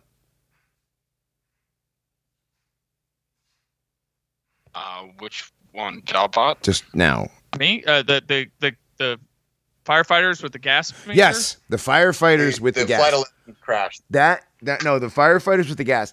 Now that's from an actual production film. The French guys. That was the two French filmmakers that were following around a firefighter, like a first-year firefighter. And what was the story? That there was a gas leak in that neighborhood the week before. So they were just going back to check up. And so this guy, this brand new firefighter, had this film crew following him, just, chronicling the life of a new firefighter. And they just so happened to be in one of these 11, maybe 12 spots in Manhattan where you could see the World Trade Center as well as you could from there, and just happened to have the camera pointing up. Just happened to catch the plane flying by that nobody else in the entirety of Manhattan. It flew all the way across Manhattan, all the way north to south, like all the way across Manhattan. Flight 11, all the way. It would have come across like all of it, and nobody saw it. Not one picture, not one. Dude, you're talking about a jet airplane coming over Manhattan at 300, 500 feet and 550 miles an hour, and nobody saw it. Just these two Frenchmen. Yeah. Well, the audio was proven to be a stock audio from missiles that they use in bad B action movies. And the crash sound is proven to be reproduced by just like I think like a symbol in reverse. There was a symbol in reverse overlaid over the bad missile sound. It was a symbol in reverse and a filing cabinet slamming. Right. Was that the one with the lady screaming at the end of it too? The one scream? Oh my god! No, but there are like 3 videos where the exact same woman's scream was used. Yep. Right. They overlay the voice track, and it's literally the exact same. Like you could do the little squiggly lines thing, and they would match up perfectly. And it's not like a just Wilhelm scream. And it's not just with the woman's scream. There's the part in the one where you hear the 2 beeps and then 17 seconds later the second plane comes into sight and smashes.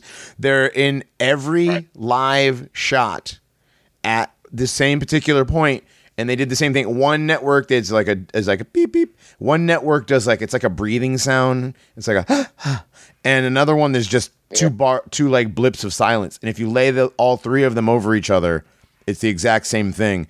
And exactly 17 seconds after those audio cues, the second plane comes into sight. The first one was what I thought was funny is how you know it's a cue is the guy who's talking. And now, have you ever been you've been doing your show and you're getting into your rhythm of talking, and all of a sudden something comes up on the screen and you're trying to read and talk at the same time. You can tell that your voice changes cadence. Yeah, that just happened just now. You guys put the Love Wins. They lost their fathers on September 11th. Then they found each other, and then everybody was typing gay, gay, gay, gay, gay, gay, gay in the chat, and I was trying to think, and I couldn't just now. Right. Oh, wow. Well, sorry. I thought that was funny, so I posted that in there. No, it's fine. We all just immediately responded to how we felt about it. It's fine. It's fine. Whoever doesn't have their Skype on mute, somebody needs to put their Skype on mute. I don't know how to do it. Oh, okay.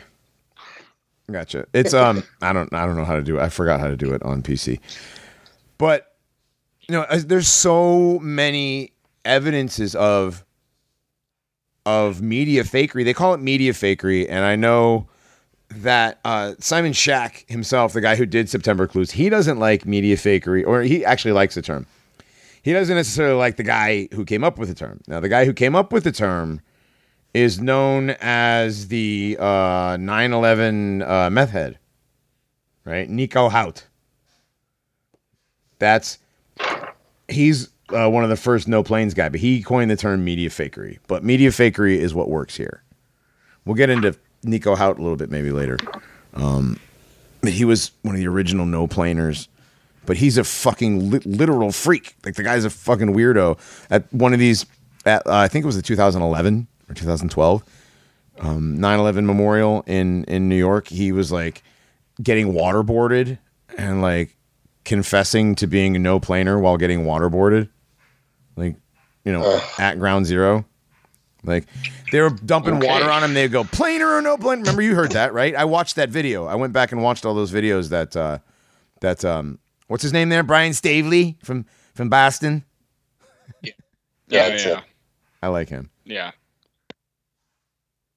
But just real quick before we get too far off of the French brothers, I just thought it was interesting. The French brothers not only recorded the Flight 11 crash into the North Tower, Tower 1, but they also managed to get the Flight 175 crash into the South Tower, and they also managed to get the collapse of the towers. Those guys were some of the luckiest documentary filmmakers who've ever lived. If not, that's one thing I wanted to say earlier. I really appreciate how they gave all these no-name film students and filmmakers a chance to flex their muscles and really show what they could do, but boy, were they disappointing. Yeah, they were ready for the big time, man. Yeah. Clearly not. Probably some of them ended up on Sci-Fi Channel on Sunday afternoons. I wonder what happened to the French guys. Like, do they still exist? Are they still around? They I should have don't know. gotten like Their documentary was just called movie 9/11. contracts. Well, Right. they did a bunch of episodes of Stargate. Oh, Did they? Whoa. stop That's, it. Interesting. Did they really? Was it I just don't know whether to believe that or not. Did you make that up, Reinhardt said Dogbot? Saturday afternoons on Sci-Fi Channel. Did you make that They up? didn't buy it until years later. Do you see how like I could believe that if you said that? I'm like, okay, that probably checks out. Right, but They I didn't don't buy believe him it until anymore. like 2005. So the French guys, yeah, they're the luckiest filmmakers in history. And it just so happened that every other amateur film, whoever took the amateur film, every single one of them happened to be, either somebody who worked in digital rendering or film processing or editing or filmmaking. Just Every single one. Right. Everyone. Right. Yeah. There was like Every- 11 amateur. And they're somehow working for CNN or associated with somebody who works for CNN. This includes the interviews of the people on the streets as well. They all just happen to work for one of these major news media agencies, and they all seem to give a similar story. Although, there was a little bit of deviation. Every once in a while, somebody would say explosions like bombs, and every once in a while, somebody would say missiles. But basically, they gave the same general story. All the amateur photographers just happen to be these. And it was never just some regular guy on the street, that some no-name literally who. It was always somebody that would just had some sort of credentials as a producer or a camera person or a film editor or an artistic director or something. Well, Very that's- interesting how many incidences happened that day. That's to give. I think all the amateurs being film people, not being television film people, right? This guy was in like, he was a photography teacher. This other guy was like an amateur, photographer. Like they had credentials, but they weren't like really in the media. And I think that kind of gave a little bit more credentialism to the amateurs, if you know what I mean. Like this guy would have definitely people say, well, the pan was so smooth or the guy zoomed in so smoothly that only a professional could have done. Well, obviously this guy was this guy was a film student. And he was really, he was practicing his craft and like, of course he captured it perfectly. You know what I mean? Right. Like, I don't know. It's like a weird form of I see what you're credentialism. saying. Yeah, it's you got to look at the inversion of what they're saying because everything's inverted, right? Literally. Everything's fake. So you got to look at what they're saying and look at the reverse of it and be like, oh, okay. It's like, it's all inversion magic. Everything, all of it. So we have all kinds of evidence of the other thing about the major news networks. So you have CNN. We're going to go to our affiliate over here and they go to a Fox affiliate. Now, why would CNN go to a Fox affiliate? It doesn't happen. Fox goes to Fox affiliates. CNN goes to CNN affiliates. You don't go to your fucking rival news network, especially red team, blue team news network. You don't do that. Jack, it's been one world trade ever since they did the Yakim and Boaz 2-1 ritual. It is now one world trade. Yeah, that was one of the whole points of bringing down the World Trade Center in the first place, was Yes. to do the one world. Okay, I tower. wasn't sure if that was it or if it always has been called that. No. That was my confusion. I was like, No. wait, what? No. Yes, it It is. was the introduction of the New World Order, and Yeah. that's why they did that. Yeah. It is this concept here. Salve et coagula. Yeah, 2-1. yeah, no, like I've got that, but it's just like, wait, has it always been called this? Is this Mandela effect? No, it's just Well, new. and also, It's new. you can be excused because it's so fucking blatant calling it One World Trade Center for fuck's Right. sake, right? It's so on the nose. It feels humiliating. Yeah. One world. All right. So back to what we were saying. Oh, I see what you're saying. You're sharing a picture of the previous towers Mhm. and saying One World. I think that's just a mistake. Okay, so the image he shared, it says One World Trade Oh, Center I is on the see. left with its antenna clearly visible. That's World Trade Center Tower 1. I don't think it was ever called One World Trade Center. I think that's just a mistake. I just No. posted the wiki. Yeah. One World Trade Center is the new one that they created after. Yeah, that's one. Also World known Trade, as the North Tower, Tower 1, Building 1, or 1 WTC. Right. Oh, by the way, Yeah. I don't think that was ever one of the Twin Towers. one of the Twin Towers. That was Tower 2. All right, so I see what you're saying, though. No. back to media fakery. We see evidence of networks working together, like, rival networks working together. That doesn't happen. I've seen television and movies where journalists for different networks trying to get the scoop on the same story, trying to break it first. Nobody's helping each other out, right? That's what they tell us in the movies. The reality is all the media is just one big conglomerate thing.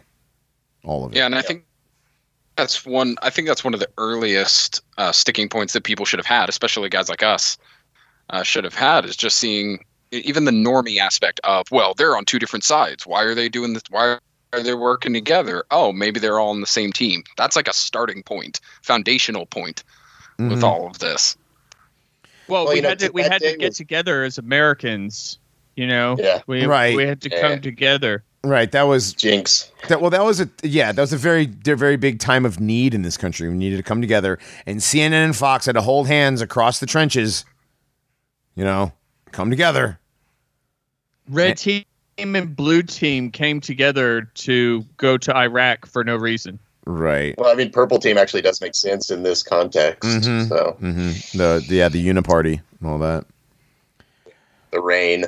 And when people are like, hey, well, you know what, though, Skull? Well, what about all the tenants? Okay, what about all the tenants in there? They were all in on it, too. Everybody was in on it. Yes. You want to know why? What tenants? What tenants? In 1993, every tenant was evicted after the bomb threat. Every single tenant that was in the World Trade Center was removed, and all new tenants moved in. So either tenants that were in on the plan, because this was definitely put into play well before 1993. Either tenants that were in on it were people that worked there, because I'm sure the building wasn't completely empty since 1993, but they had to have people going in and out to make it look like at least something was going on. Like the floors, like people did go into the restaurant, like that happened. People went to, there was like some of this stuff actually happened. Like something like people actually can go to the observation. There's a lot of questions about the no floors theory, which I mean, I think there's a lot to that. I think that there's something else going on with the building itself. The way that I know it was built the ground was broken in 1968. If you subtract 1968 from 2001, what number do you get? 33. 33, interestingly enough. And in 1968, the movie 2001, A Space Odyssey came out. In that movie, the hotel that they stayed at in space was the Hilton, and the Millennium Hilton was the building that was closest to the World Trade Centers when they fell. And the Millennium Hilton is a exact model of the monolith from that movie. I don't know if you've noticed, but your iPhone is also a model of the monolith. And all of these things had been planned well in advance, well before any of us were even born, and probably, who knows, centuries in advance. But when you look at certain pictures of the building, you can see light shining through the entire thing. And so there's a certain theory that says there were basically a whole lot of empty floors or no floors whatsoever in this thing. And it was actually just this big giant radio tower with a couple of floors, for example, the windows on the World Restaurant. And I know 91 obviously was a floor, because I believe 91 was where they had the Israeli art, quote unquote, students that they just philanthropically gave a whole floor just to do their little weird art project, their little click thing, one click thing with the helicopter and the photographs, and that's a whole other story. But it appears that I've also seen photographs of the elevator shafts, the elevators having it'll jump from one floor and then there'll be just 50 missing floors, and then the next one is up here. And you could do that. You could easily do something where a compartmentalization operation where, you get rid of all the people that were in the ostensible floors, the floors that are there. I mean, if the no floors thing is true, maybe they're all floors, who knows. But the people that are there in 1993, you kick all those guys out. And then what's left is you pull these people in, and then the people who don't need to know Well, they don't get access to those extra floors. And so whether the floors are there or not, whether they're completely full or completely empty, if you don't have let's say, I don't know how this works, but let's say you're not supposed to be on floor 75. Well, then you don't get to go to floor 75 because you don't have access to that floor. You have access to the windows on the world. You have access to whatever floor you work at. But other than that, you're not allowed to go there. And nobody could really say one way or the other whether or not those things were completely at capacity, if they're completely full, if they're completely empty or what. And I think one of the biggest points of contention that we're going to get into with certain listeners is going to be that basically no one died that day. So that's going to be a little hard pill for certain people to swallow. But I just don't think those buildings were filled with anybody once they came down. Yeah, I am at the point now where, based on what time everything happened, the location of the World Trade Center complex is an extremely easy thing to do at 7, 8 o'clock in the morning where nobody is. Like the only thing south of the World Trade Center complex was Battery Park, and I don't know anybody's jogging down there. But well, and throughout such a city like New York, nobody's really going to notice, right, that nobody's walking in and out. Not really, right? But like it'd be a very easy thing to do to barricade off or blockade off, all those streets down that end. Well, on top of it, there's a subway right below it, right? So the lobby is going to be busy no matter what because you got people going in and out to go to the subway and take the train from here to there. Well, don't forget, it's going to look bustling and busy. Right. And well, the subway that day, there was a union strike on 9/11, and the subway wasn't running. So the subway wasn't going down. Yeah, the subway was closed. That's so lucky. Otherwise, those poor people on the subway would have suffered. Right. All those people. Yeah. Man, it's a good thing Manhattan didn't flood. It wasn't just Larry that was lucky. A lot of people were lucky on that day. A lot of lucky people that day. But, yeah, I mean, that pisses people off because it's the New Yorkers, the Holocaust, and like my cousin's brother's uncle's sister's nephew was the EMT. Okay? You don't talk about people that died on 9/11 like that. You're on that fucking show Rescue Me or something. Yeah. The firefighter show with Dennis Leary. Dennis, he's such a piece of shit. It's like when you tell a Jewish person 5,999,999 people died in the Holocaust. Oh, it's God. You don't understand. Denial. Oh, God. Or, I mean, honestly, back to Jim Fetzer, Sandy Hook. Same thing. You'll get the boomer Internet Defense Force coming out. Oh, yeah. I think those were bots. That's my personal opinion. I think. I agree. You'll have O'Reilly calling you un-American. Yeah, like you hate your country. Yeah, I don't know what to think about that. As you're watching all the kids, identical twin kids, sing the Star Spangled Banner at the Super Bowl 1 month later. Yeah, I don't know what to think about Dr. Mr. Jim Fetzer being yelled at by Bill O'Reilly, because I don't want to think about Dr. Mr. Jim Fetzer being any kind of an op. So let's not talk about Dr. Mr. Jim Fetzer in that manner. But he might be. I don't know. What do you guys think? Because he was in that. Simon Shack had him in his thing as the list of his COINTELPRO-ish people or whatever, right? Okay, sorry, internet cut out there for a second. So, just before we move on from no planes, just in case there's still people who are doubting any of this, you can go to our channel on Telegram and just type in no planes in the search bar, and many, many videos that I've shared will come up. And the two videos in particular that I found the most compelling were, there's one where the Flight 175 is coming in to hit the South Tower. It's moving from the left of the screen to the right. And there's a crane in the foreground, one of these big old cranes. It's in the foreground of the screen. The airplane passes both in front of, at the beginning, I don't remember the order, but it's either behind and in front of and behind, but it's in any case, this thing's in the foreground. There's two parts to the crane. There's the big bar part. There's the cable part that hangs down from it. One part of the plane passes before the bar part or behind, and then the other part passes either behind or before the cable part. So it's basically impossible unless you're having some sort of video layering issues. The other video, there is a building in the background. It's the same angle. It's Flight 175 coming toward the South Tower from the left to the right. There's a building in the background behind the plane, well behind the plane. It would have been at least 1 or 2 blocks back. And somehow the wing of the plane passes behind that building. I don't understand how that's possible in a real world, because it's not. It's some sort of layering issue, and what it means is there was no plane to begin with. Another one is the footage from, I forget who shot the footage, but it's I believe it's one of the amateur quote unquote footage shots, and it's shot from like basically a gutter in the ground at a 65-degree angle straight up toward the South Tower. And there's a guy sitting there, and there's a car behind the guy, and the windshield of the car is reflecting the building for some reason, even though the windshield is in front of the building facing the viewer, which means that it should be reflecting the viewer and not the building behind it. I don't know if you've ever seen any building that's behind a windshield that's reflected in front of the windshield, but it actually records the plane going into the building in reverse, and then the guy acting all surprised. So that's also completely impossible and ridiculous. And let me just see if there's any others that. Well, the thing is with the amateur videos, Skull.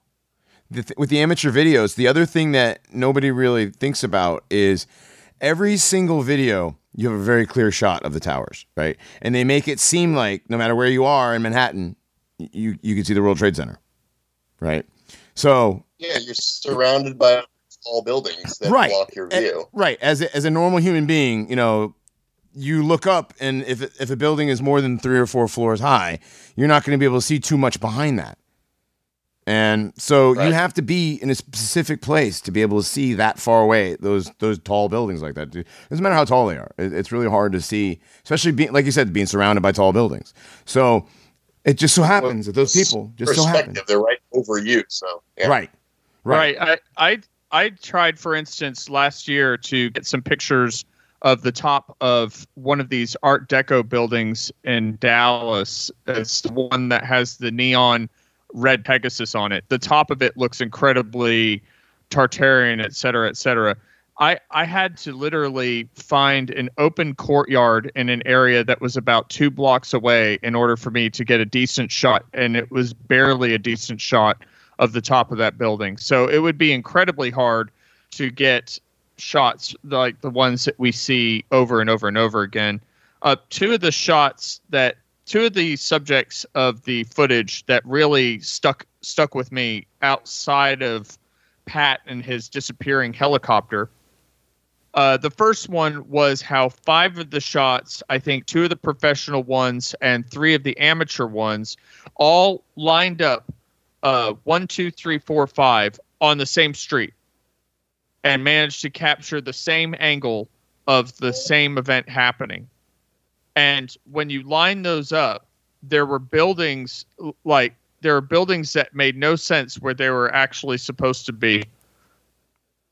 And the bridge behind the Twin Towers changed positions. So it's all the same perspective, but for some reason, buildings had completely changed. Some of them would glitch out entirely.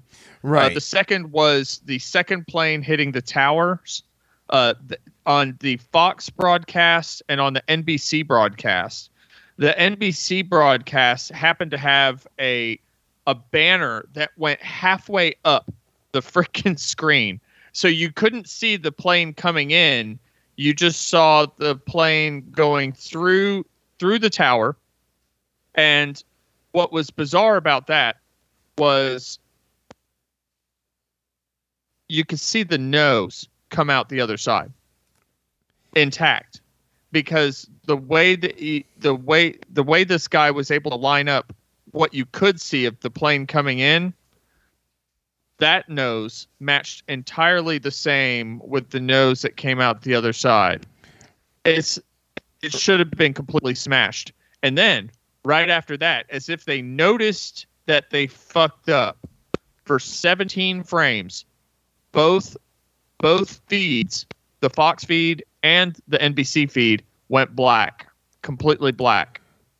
Professional broadcasts, for some reason, after the second plane hit, both went black for 17 frames. Yeah, the comparison with the nose in, nose out, it's like a 42 frame sequence, and frame 35 is where the nose pops out of the other side of the building magically. Just boop, there it is. Because, an aluminum nose cone. And, Johnny, it's aircraft grade aluminum. Okay? Aircraft grade.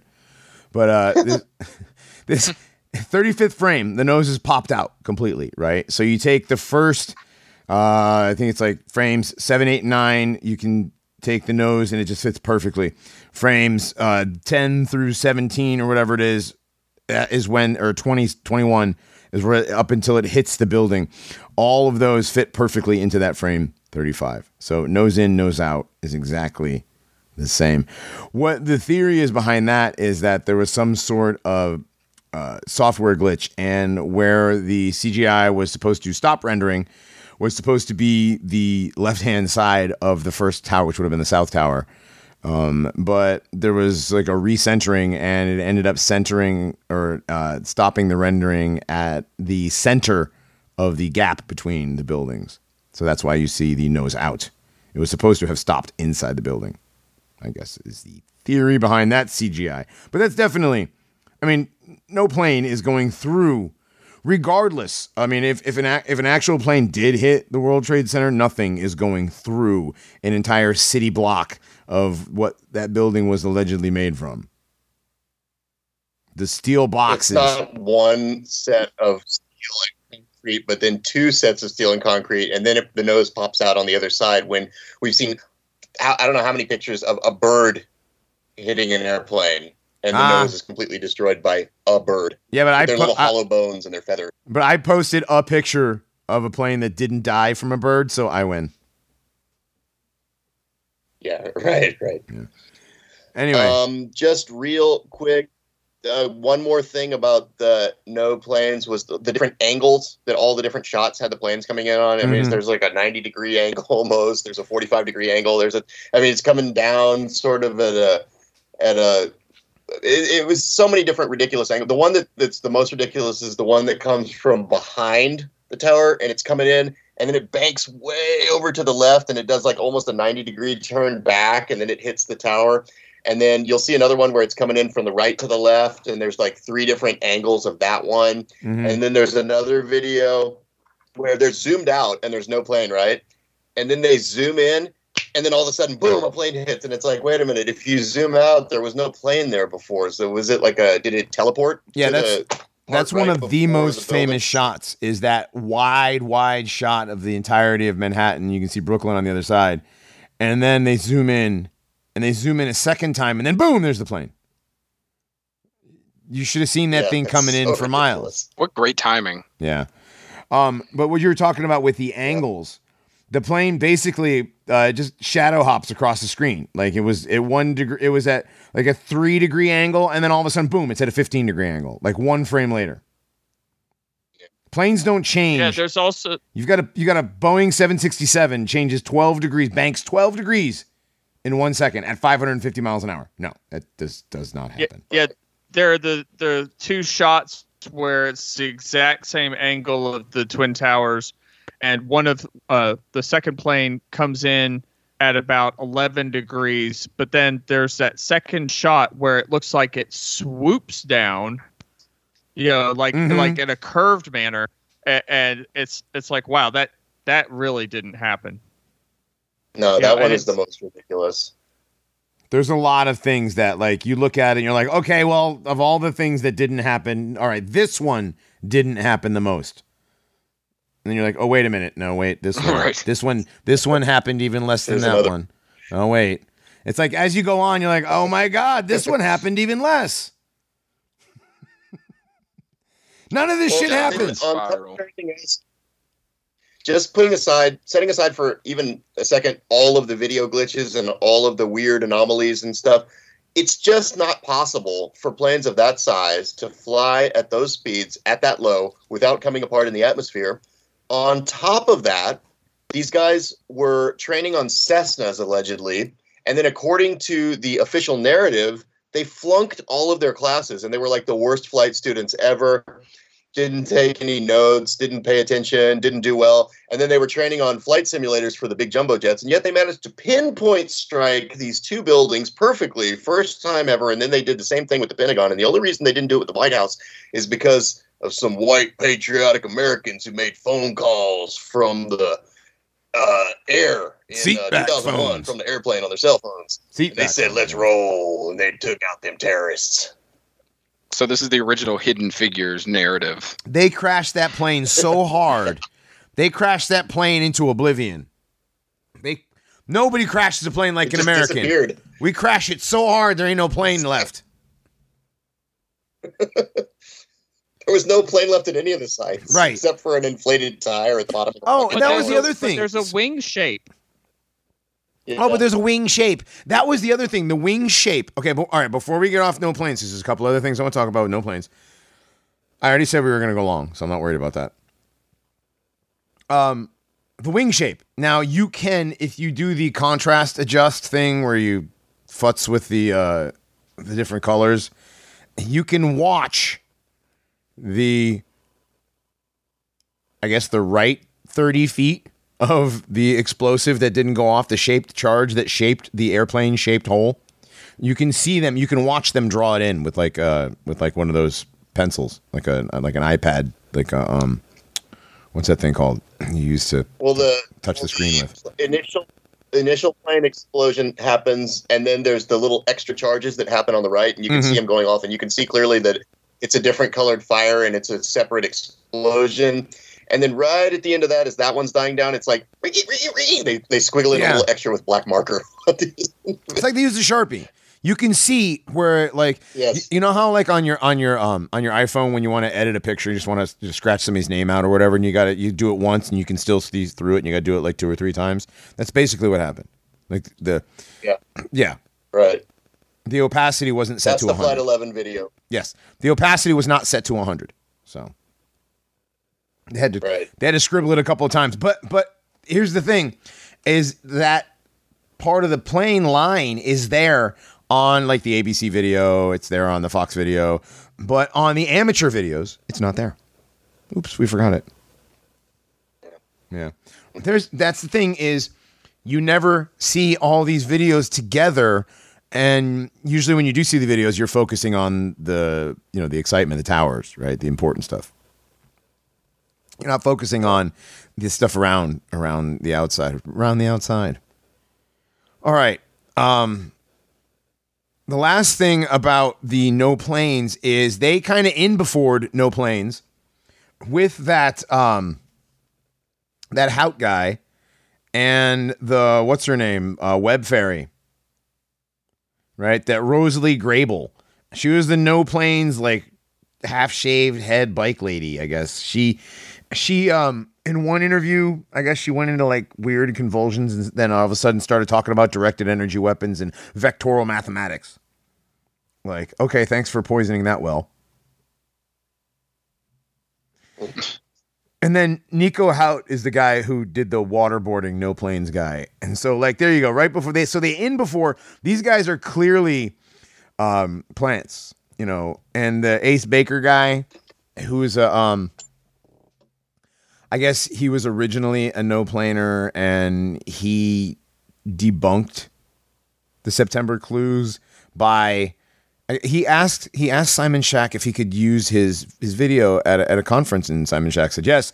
And what the guy did was he played his video and then like basically said, yeah, 95% of this is bullshit, and here's why. Watch my film. I mean, it's kind of a shitty thing to do. But then he also fake shot himself on Jim Fetzer's show.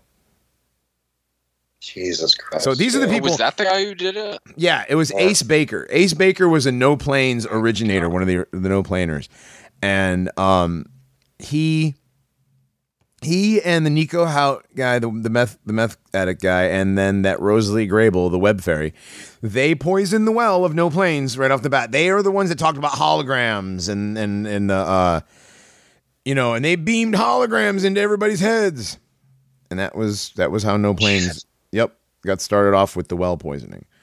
And then, of course, you have Jason Berman, the loose change shill. You listen to that phone call that Brian Stavely played, right? That was... Yeah, God, that was... Yeah. So what they did was... Okay, so Jason Berman... About it was how good was it making Simon Shack sound bad. Well, what he did was... So you have Jason Berman, who's the guy who is the loose change shill. He he has somebody do like kind of a like as a setup call, right? They have a guy call in who they know is going to call. They know what they're going to talk about, and they did a setup to talk about September Clues, and Jason Berman basically goes around and does a lot of trust me, bro, and uses mainstream footage and uses the amateur footage that we've talked about the anomalies in to quote debunk the September Clues. And basically it's just a fake, it's just a setup. It's just a smear to smear Simon Shack. And like I said, whatever you may think of him, his information, that stuff stands by itself. I mean, you can't look at the information and be like, look, his hair might be curly. Okay, whatever. Like, people have curly hair. I watched like 4 hours of Simon Shack talking and his videos, and actually more than 4 hours, and I couldn't find a single thing that I thought was some sort of deception. Everything that he presented was very factual, very matter of fact, and fucking mind blowing. Actually, absolutely, yes. Yeah, I don't see a bit of gatekeeper in him. No. Jason Berman is 100% gatekeeper. I wasn't really worried about what Simon Shack's motives were. I was very interested in the video analysis and all the side-by-side stuff, everything, just slowing down and pointing out things. Because, I remember seeing some of this footage when it happened, but it's been like 20 years. It's been 20 years. Tomorrow, 20 years, dude. 20 years. It didn't even dawn on me how poorly crafted some of this nonsense was. It's really, really bad, some of it. Like, literally, the stories in the memorials, it's like they gave a bunch of C-movie scriptwriters like a handful of money and a random name generator and was like, make up something sappy. It was literally like a Hallmark movie synopsis of these people's lives. Every single one, You listen to the parents talk about these kids, and it's like, if she knew that she would make her brothers the saddest people on the planet. Who the fuck talks like that? Like crisis actor. A really bad actor. Crisis actors. Crisis actors. Yeah. Right. Nesbitt. Same guy who's crying about his freaking kid getting shot in one frame, and the next he's laughing. Yes. Well, he's laughing, then crying. Yes, well, other way around, yeah. Reinhardt. Robbie Park, get it right, reverse. Pronunciation guy. Yeah, but then when he went off camera, he started laughing again. So yeah, right. Well, yeah. It was like Debo, Debo, say be quiet, I'll be quiet. When you leave, I'll be talking again. Friday reference for you there. Wow. I did not expect a Friday reference on this episode. Nigga, it's Friday. It is. You ain't got shit to do. And a Friday reference to me. We doing a podcast. All right. Damn, I can't believe you got fired on your day off. Well, they found out I didn't take the vax. I have kind of a conundrum. Situation. Like people that are at my job are going to be like, they're going to mandate because it's over 100 employees, right? They're going to the president deepfake says they're going to mandate the vax. So they're going to mandate the vax. So guys are scrambling to get like fake cards. Right. Yeah, I mean, that's only going to work for so long. Right. Who are we kidding? This vax mandate isn't going to pump up the number for blacks. No, it's absolutely not. No. Every black guy I know is like, man, fuck no, I ain't getting that shit, man. Last time they fucking gave us syphilis, nigga. I mean, yeah, but and I'm like, those actually, are the ones that are actually working. And I'm like, well, right, the ones that, but yeah, see, I do work with blacks that actually have jobs, so. And some of them even show up more than 20% of the time too. Oh, dude, yeah. This job is you definitely want to show up for this one. They're just handing out money. It's nice. Niggas nice. Be showing up. Niggas be showing. Are we about to dissolve and coagulate into a second break? You know what? Let's dissolve and coagulate into a second break. Let's play the second half of Flood by our good friend Vulgar. We'll be back.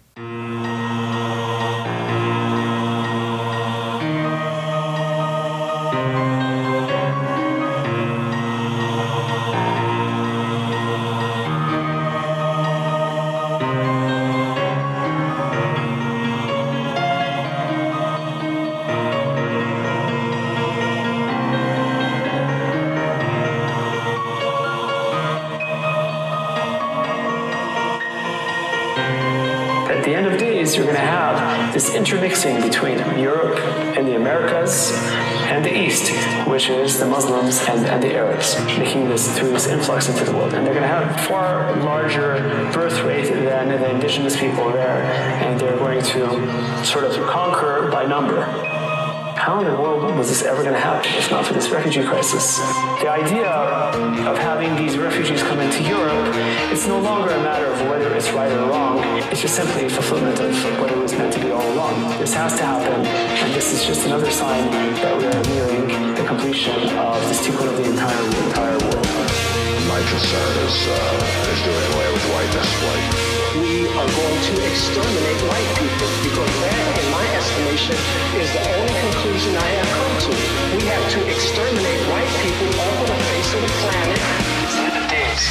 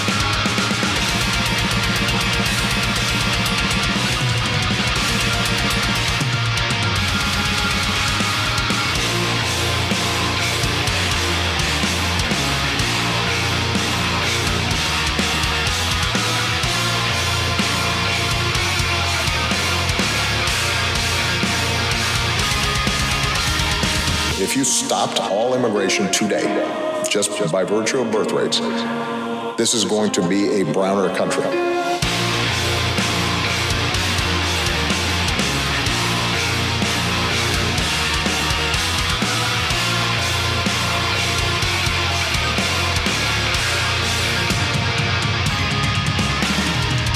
Not only our Muslim communities, but African communities, Asian communities, Hispanic communities.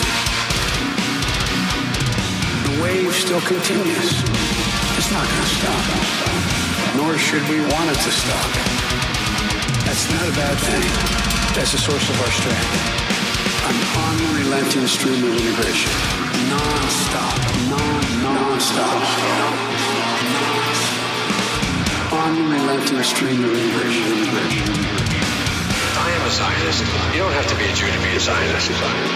Folks like me who were Caucasian of European descent, for the first time in 2017, will be in an absolute minority. Absolute minority. Fewer than 50% of the people in America. From then and on, will be white European stock. Absolute minority.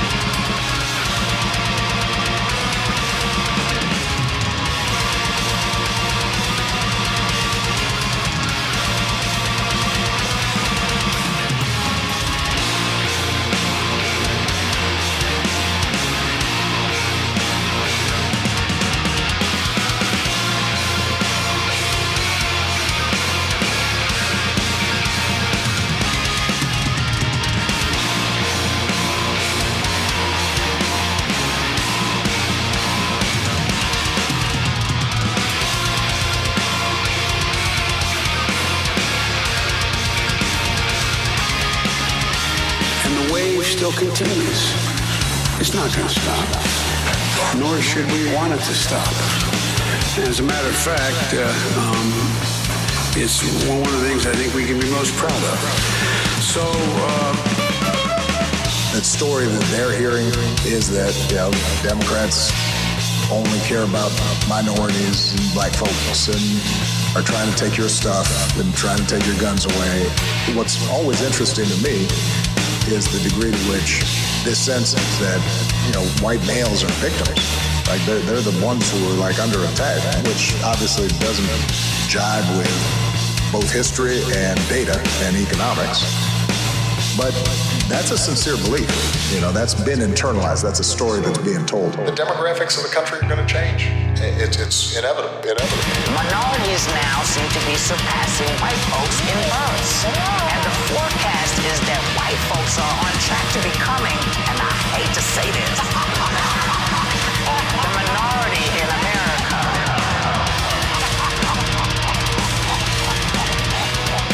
Was it or was it not the duty of every good revolutionary to kill all newborn white babies? It seemed like a relevant framing of an issue. Your duty is to kill newborn white babies. We kill the men, we kill the women,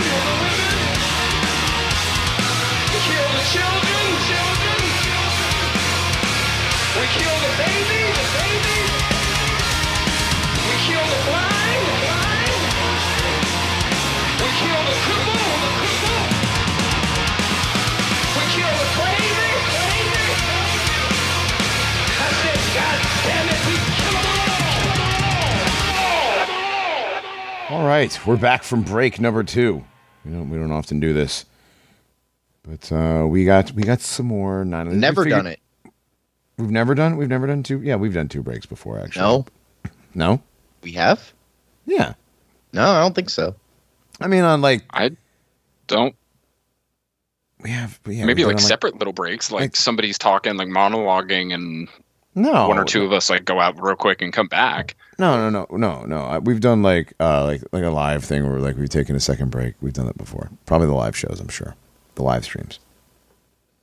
Back when we did live I don't streams. know, but this is an important one. This is a very important one. It's 20th anniversary of 9/11. Okay, very important day. All right.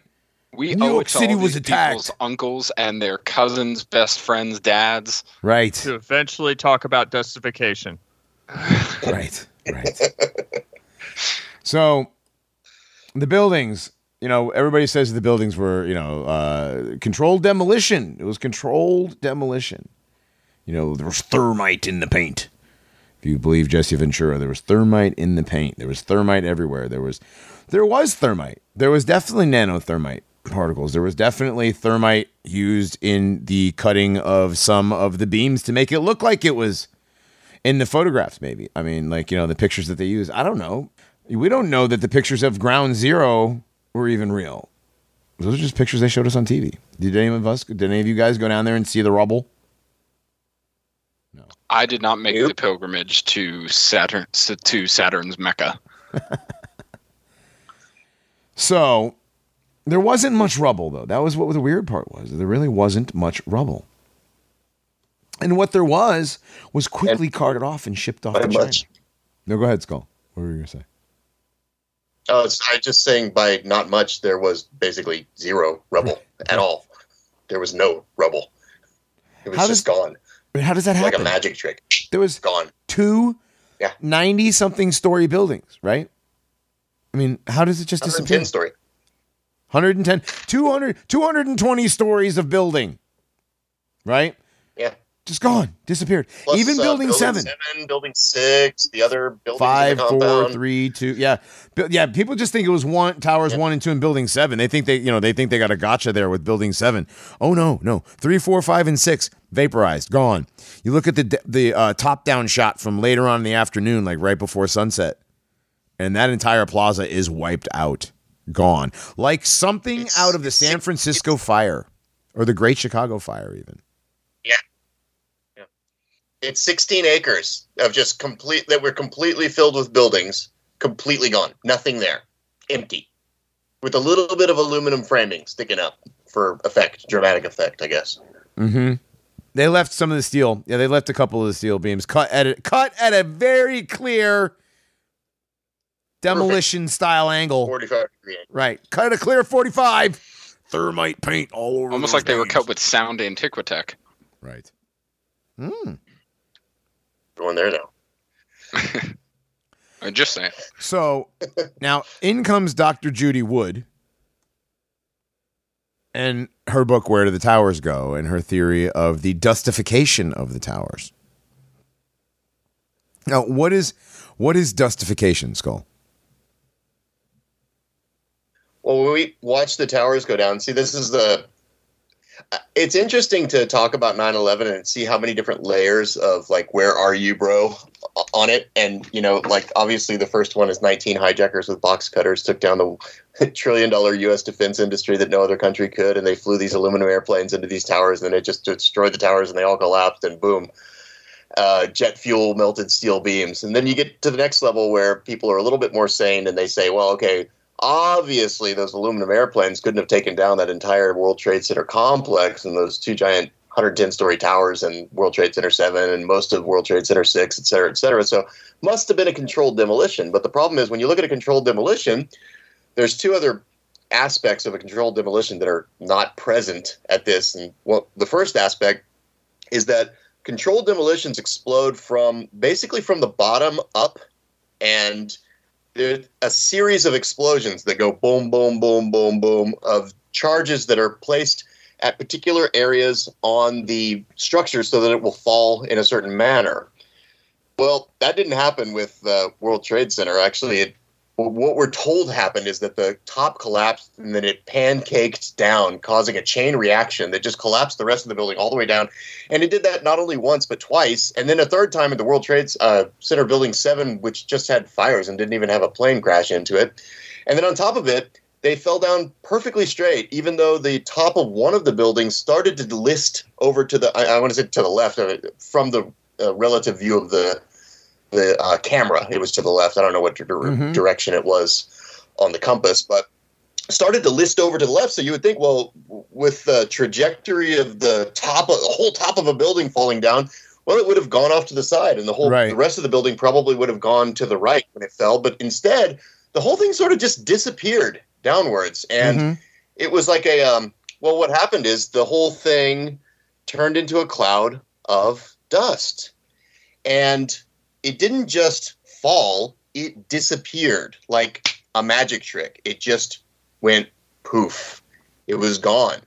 And the most interesting part about that, well, there's lots of interesting things about that, but the most interesting thing to me that I just found yesterday when I was watching one of the videos is when you watch the areas of the tower that have not yet fallen when the rest of the thing is turning to dust and falling. So you remember like how it just kind of, it's like a banana peel. Kind of goes out and then down. And if you watch that video carefully, some of the parts going down are still rubble. And by rubble, I mean big pieces of metal or concrete or rock or whatever. If you watch them going down, even the big pieces of rubble, as the rest of the structure is falling, those pieces also disintegrate as it's falling with the rest of the rubble. There's also some parts where there's some I don't know what you call them, but big spiky looking things look like spires or towers that are still existing. They're still extant as the rest of the thing's falling. And those two, as the rest of the building's falling, instead of just falling, as you would expect some solid object to happen, they disappear. They disintegrate. Mm-hmm. And then further on top of that, when you get to the bottom and all of this rubble has sort of, all of this dust has settled. Once the dust has settled, at the very beginning, the dust was very coarse and thick, and then it got finer and finer until it was a powder that basically almost disappeared after it had been on the ground long enough. So there was apparently some sort of something happened where this building was disintegrated. It was turned into dust. Yeah, that is the part that is the most unbelievable to a lot of people because, concrete and steel just doesn't disintegrate. I mean, jet fuel doesn't melt steel beams, but what completely disintegrates metal and steel or metal and concrete? Anybody want to take a guess? Liquefaction. That's soil liquefaction. Yeah, when I first watched this video of Dr. Judy Wood and her presentation and some of the other evidence, I was completely blown away because it felt like a bunch of puzzle pieces just came into place all at once. none of the other explanations seemed to make a whole lot of sense. And it had a lot to do with some of the footage. Like, there's this footage of supposed to be smoke that's coming out of the building, and there's these broken windows that are right there. But we all know how smoke operates. It takes the path of least resistance, and it's completely ignoring all these broken windows. And the way that it's billowing out on a day with only 6-7 mile an hour winds, the way that it's billowing out, it's not billowing out like smoke. It's billowing out like everything is being disintegrated from the inside. It's really strange. It spirals out. Yeah, it does not give the appearance at all of the damage that these supposed planes would have caused. It doesn't match up. It doesn't even match up with thermite in the paint. Doesn't match up with just explosives, being placed and blowing outwards. I think it's very strange. I think the George Stephanopoulos quote of him being at the ground level just completely flummoxed that there's no rubble anywhere, that it somehow pulverized and disappeared. It's just not a sufficient enough explanation, especially when you find out that the entire World Trade Center complex was built inside a dike inside the Hudson River, and that dike, if it was hit with 1 million tons of debris in 10 seconds, it would have cracked open like a fucked up bathtub, and it would have flooded the entire area. Yeah. That entire thing is called the bathtub. It's built. The buildings were built down in. So there was an actual basin created so that this complex could be built within it. There's a river right next to it. The river is held out by this thing that's called the bathtub, which is this dike. It's this massive concrete, basically a bathtub, right? And the buildings and the foundations were built down into it. And if what we're told had happened. So let's say that it was a controlled demolition. Well, if there's a controlled demolition, as Dogbot just said, there'd be about 1 million tons of debris that fell from 110 stories up. Is very high. It's really high up. And you imagine all of that coming down at free fall velocity and crashing to the ground. There's a few things that would have happened. First, that bathtub would have cracked and the entire lower Manhattan area would have been flooded because the entire river would have poured into that area. Well, the bathtub was completely unharmed. And by completely, I mean completely. It didn't even have to do any repairs on it. On top of that, there's no rubble pile. So if you take two 110-story buildings filled with concrete and steel and glass and all of the office equipment and furniture and everything else that's in there, and then the floors that are, supposed to be in there, I don't know if they were or not, that's going to create a pile of rubble the size of a small mountain. And yet, if you look at the picture after all of these things came down, there's literally nothing there. It's all gone. Building 7, gone. I mean, just watch Building 7 collapse. Building 7 was not a small building. If you take Building 7 and compare it to most buildings in most cities or almost any city in Europe, it's going to be larger. It's going to be taller than the majority of buildings. It's 47 stories. 47-story building. Yeah, it's huge. 47 stories. And also, not just that you said the pile of rubble.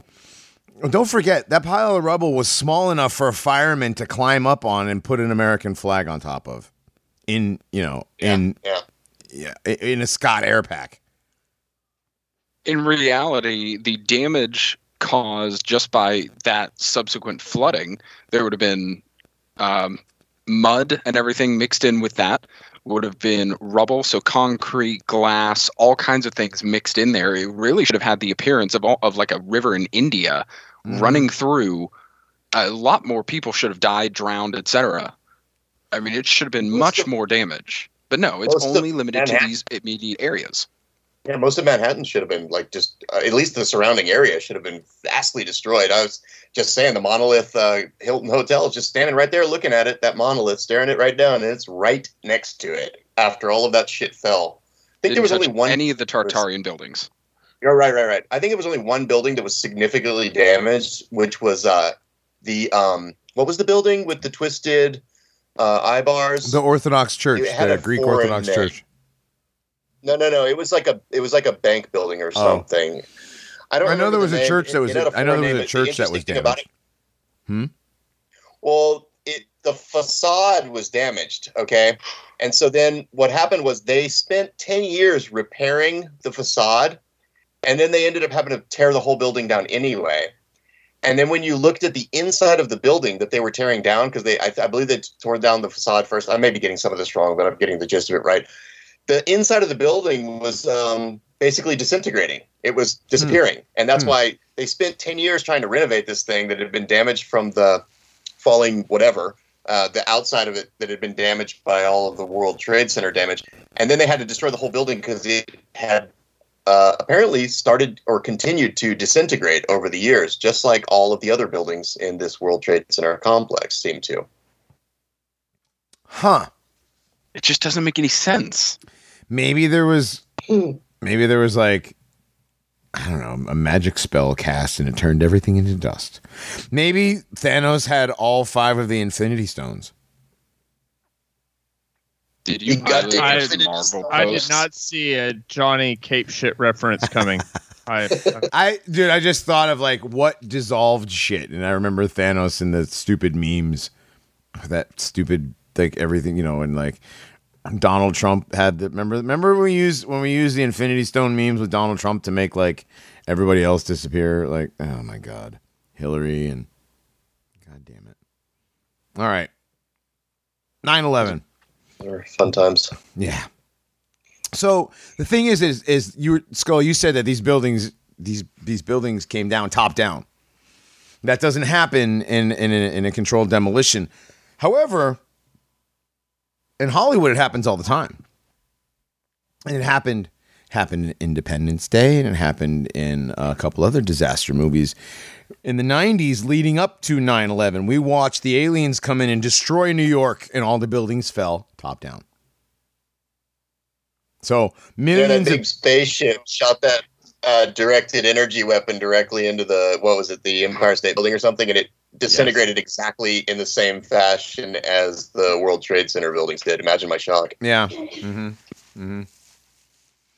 They did it a couple of times, and millions and millions and millions of people saw it. Predictive programming of Independence Day, and when it happened on 9/11.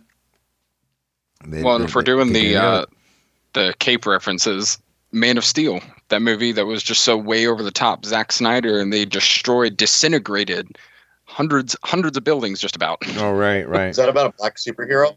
That was Man Superman. of Steel, STEAL. Yeah. Oh no, I thought that was the one with Shaquille O'Neal in it. Right. Those Space Jams. Skull, you were talking about the different angles. You were talking about. This is my theory is why they're never going to cast a black Superman is because everyone will make that hilarious joke. Yeah, probably. The Man of Steel. His kryptonite is a job. No, his kryptonite is a kid or water. Or whatever. Or work boots. Yeah, work boots. Steel toe boots. No, they wear Timberlands. They be wearing them Timberlands. So Skull, you were talking about the towers. All the bikes in the neighborhood go, Johnny. You were talking about the towers going down and the pictures and the video of the towers going down. So you have one video, one angle where the tilt of the tower is like 5 degrees. And then from another angle, the tilt of the building going down is at 21 degrees. That's a huge difference. Like, which one is it? Which one is it live footage? It's ridiculous the amount of things that are just inconsistent between the videos. The one I was just talking about with the 21 degree top of the building fall, the pendulum effect they call it, where that top of the building came free and fell through, pancaking all the rest of them, the pendulum effect. If that was the case, there'd be a huge piece of the top of the building still sitting in the middle of Manhattan. But there wasn't. Okay, so I have a question. What's that? According to the September Clues guy, he thinks that missiles hit the Twin Towers. So, did missiles hit the Twin Towers? No. I don't think so. I don't think so. so the Twin Towers were just solely hit with the directed energy weapon, and they were dustified. And the reason they had to bring in all the dirt to cover everything up is because whatever directed energy weapon they used was still having an effect on the material. Yeah, after the initial explosions, I think there were initial explosions that were wired to go to be basically the shape of a plane. But after that, I do think I don't know if you guys don't know what Dogbot's talking about. They started hauling in all this dirt immediately after, which is really strange, and coating the dirt and everything, just covering everything with all of this soil. And yeah, that actually makes the most sense to me, is that whatever I don't know if it's a directed energy weapon or if it's some sort of thing that was inside the building or inside that area or how that works at all.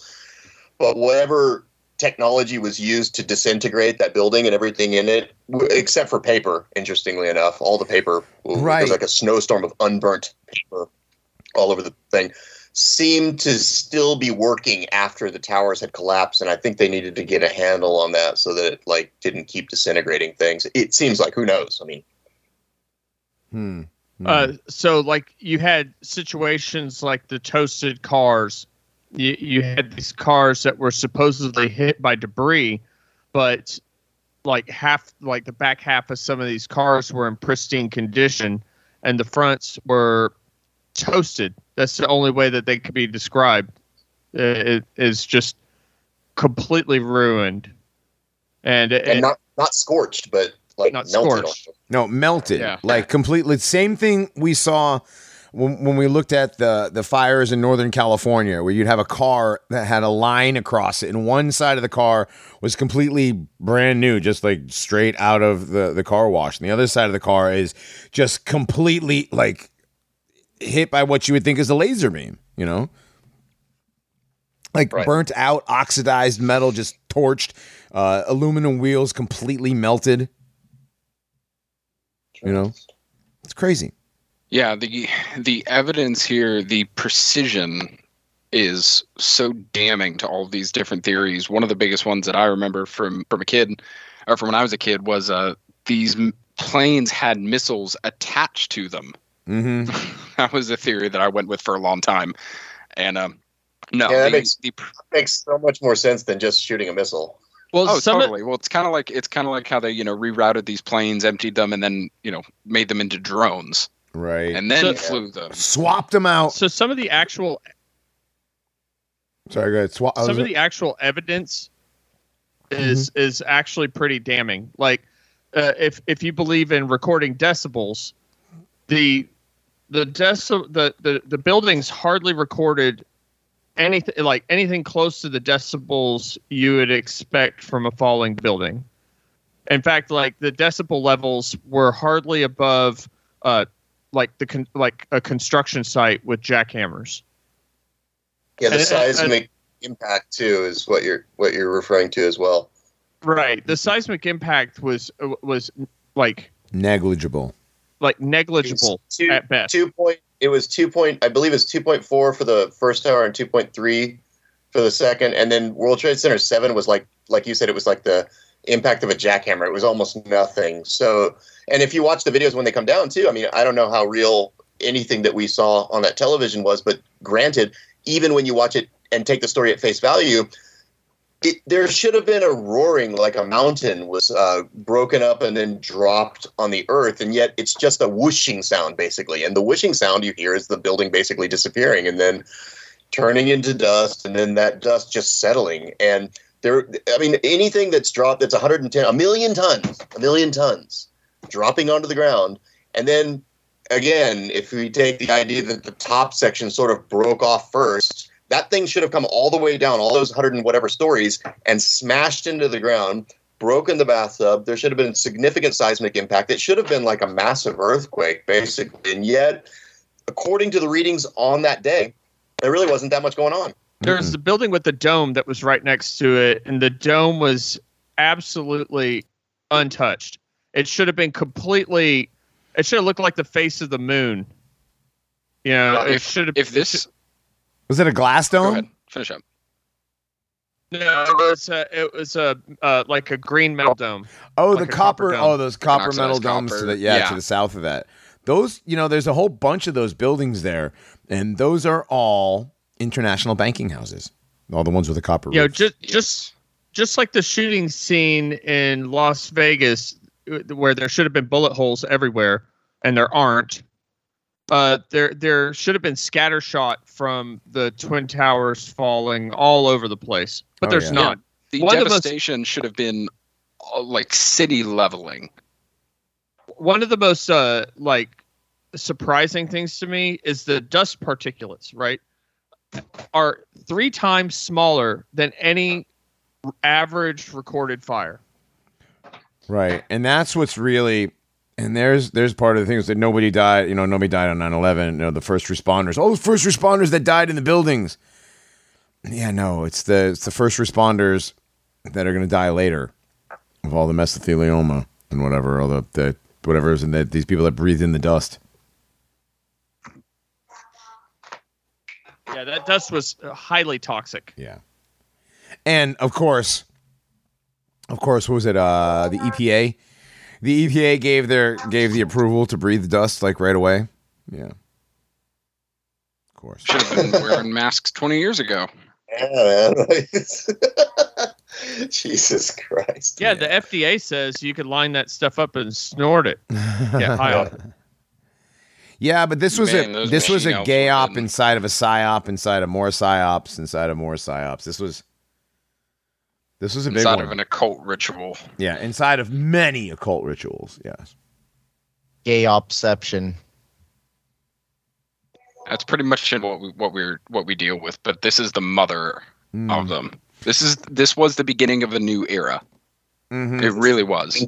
The introduction of a new era, yeah. Well, the only thing missing, in my opinion, is if we had actually entered the age of Aquarius in 2001. Who's to say that with the calendar that we didn't? On the cake. Yeah. Who's to say that we is didn't? true? Oh, great! Now I'm gonna have to stay up and do that. Oh. But seriously though, like the moon landing was the first major media fakery event. The big fake event, right? And then the Kennedy assassination. And then probably most of Vietnam, what we saw on TV was probably... assassination first, yeah. Well, Kennedy assassination was first, that's right. Then the moon landing, my bad. I got it backwards. But yeah. The moon landing was, that was fake. I don't know, man. They might have actually shot somebody in that car. But who knows? They probably didn't. They probably don't ever kill anybody ever. And that's where they're like, oh, doesn't anybody ever die, Johnny? Yeah.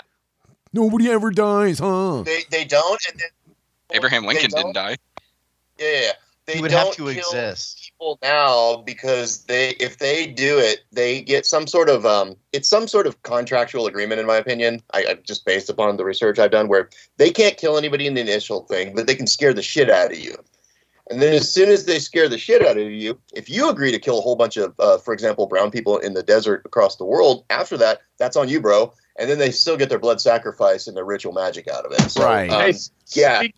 Speaking of ritual, Skull, before you disappear, what about the falling people? Yes, let's talk about the falling people. Ooh, okay. Yes. So the falling people,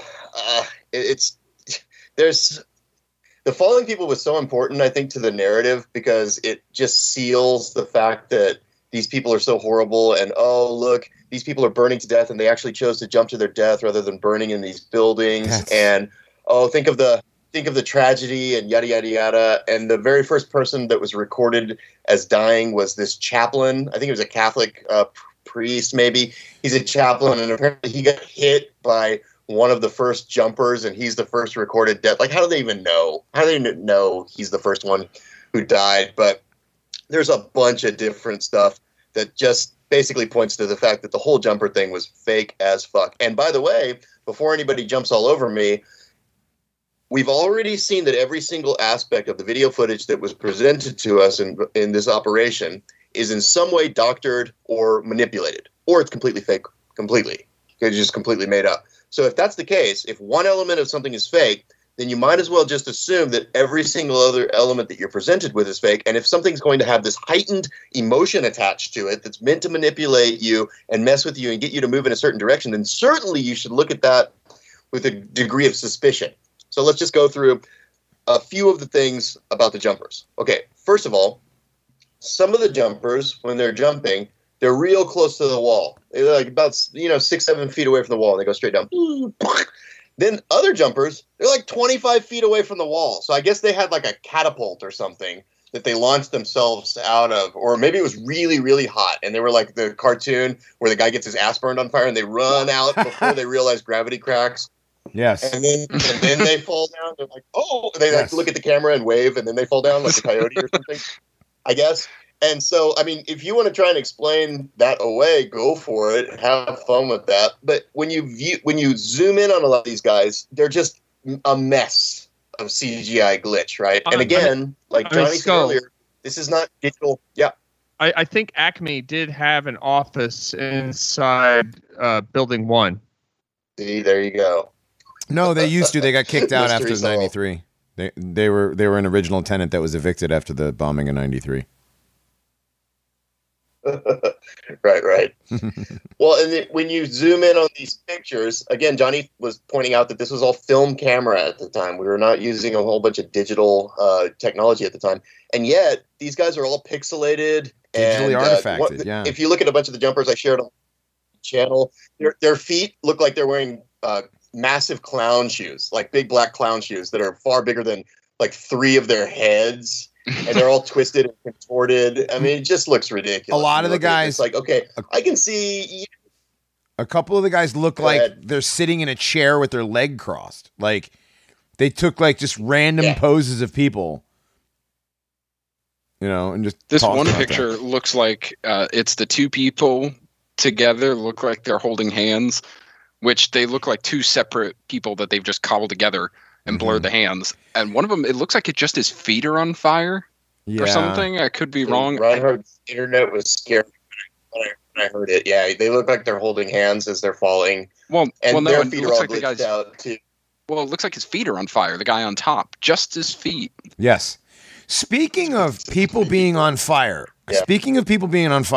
Okay, the Hilton, the 9/11 Hilton that was like in between the 2 towers, right? That had like 14 people magically survived in this, what they called like the safety shoebox or something. And the guy who talks about it in the documentary is a guy who was writing a book about a terror plot to blow up the World Trade Center. What a weird coincidence. Yeah, what a weird coincidence. And this guy that writes about it, he's the terrorist novelist writer. But these people, okay, so the doorman, the bellhop doorman, whatever it is, the doorman of the hotel, rescued a guy who fell out of the World Trade Center. Or no, he rescued a guy in the street who was set on fire from debris that fell out of the World Trade Center. So debris set a human being on fire. Like who writes this shit? Who writes this? They probably burst. None of the paper got set on fire. Right. Yeah, none of the papers burned. Yeah. None of the papers burned. Again, what is... there's all this paper. There's all this paper didn't burn, but people heating up and having to jump out of a 80th floor of the building or whatever. Yeah, I always thought that was funny. And these people killed themselves to save themselves from dying. Yeah. On top of it, the most iconic image from, aside from like the exploding tower itself, but one of the most iconic images for which the guy, of course, won a Pulitzer Prize, because we love giving Pulitzer Prizes to these people who take pictures of people dying, like that little African kid with the buzzard staring at it, about to eat it. And the guy's just like, I think I'll take a picture of this kid instead of like giving the kid a sandwich or some shit, right? Like, out of his fucking lunchbox.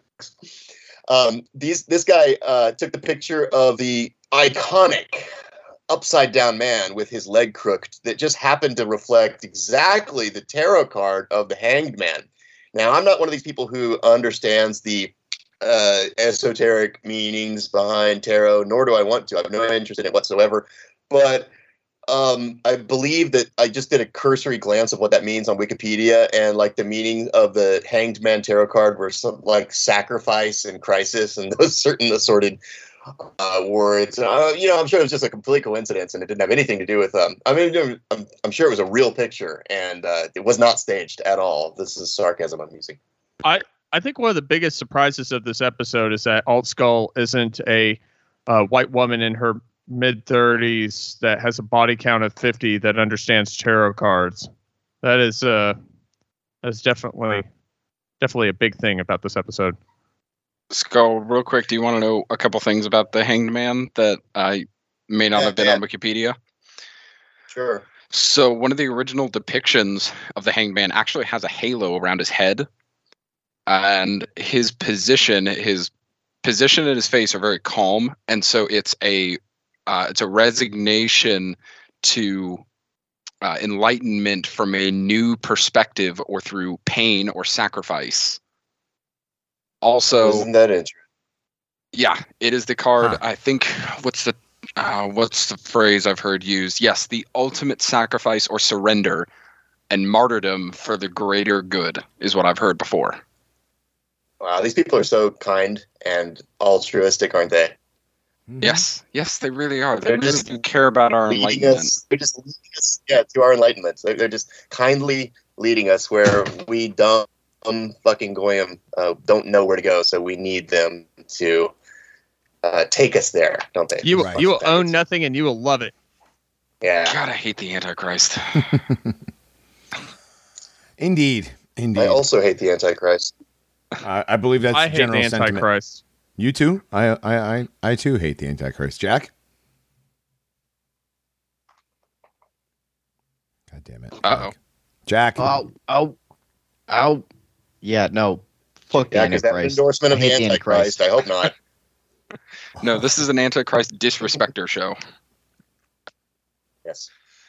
Anyways, yes, but just wanted to bring that up. Thought that was very interesting as far as symbolism goes. That's one of my main interests in the 9/11. Yeah, I gotta go in like 5 minutes, so I'll just hit the last little thing. There's a bunch of different weird little extra videos about. I've shared a bunch of this stuff on the channel, so you can just go back to the channel and look it up among the videos I've shared. But there's footage of what looks like somebody in the tower holding an inflated. I shit you not, holding an inflated mannequin-looking thing out of a window and then dropping it, and this fucking thing floats down, and this is amid the footage where things are smoking and the windows are broken open and stuff.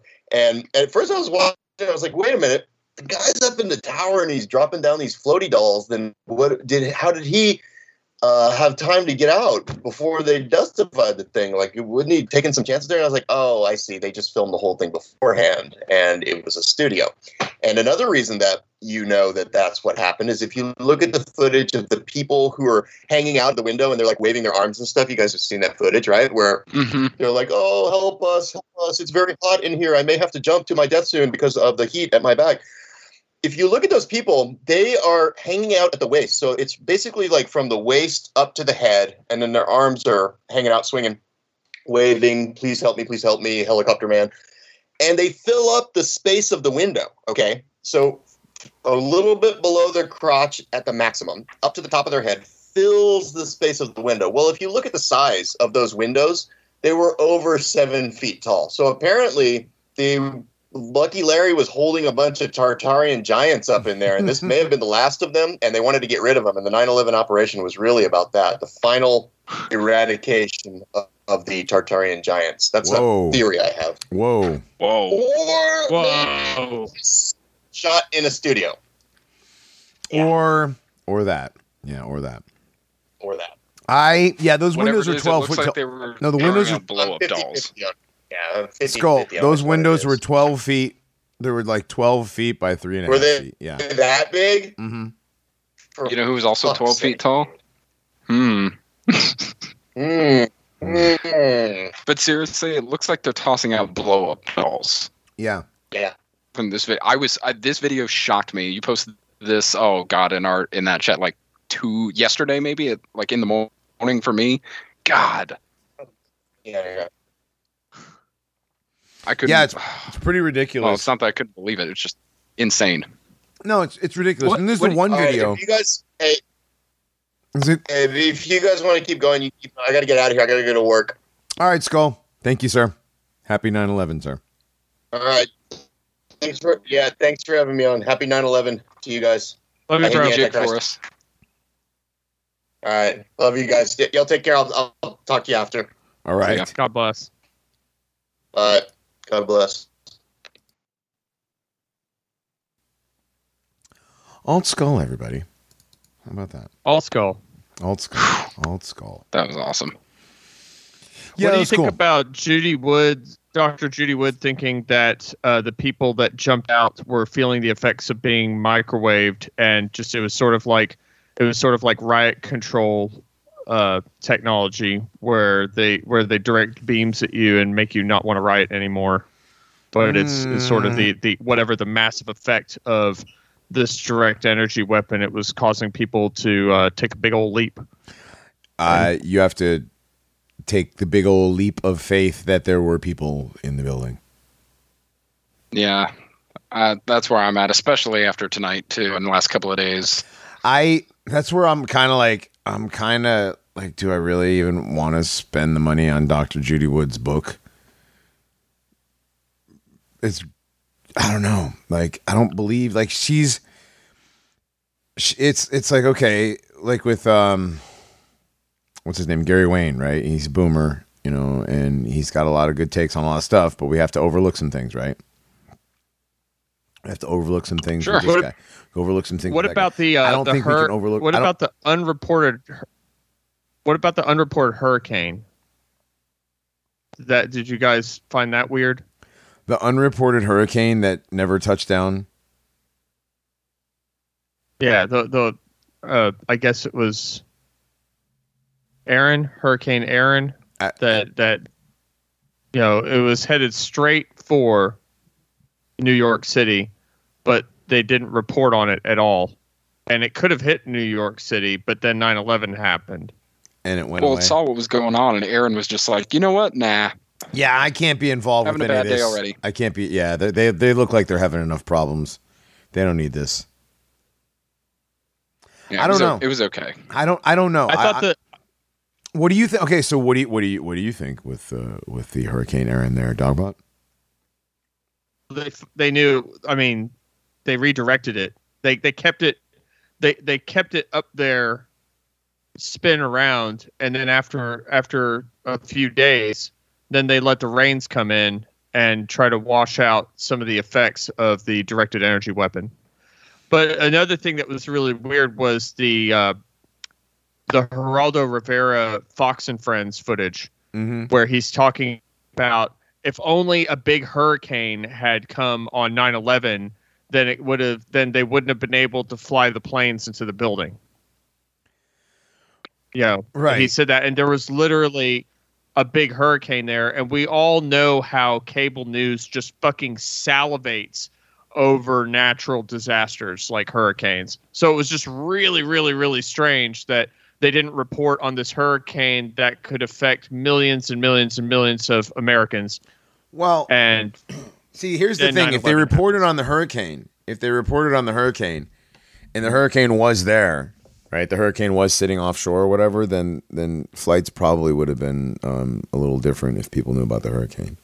So maybe they didn't report on the hurricane so that they could do the fake thing with the planes.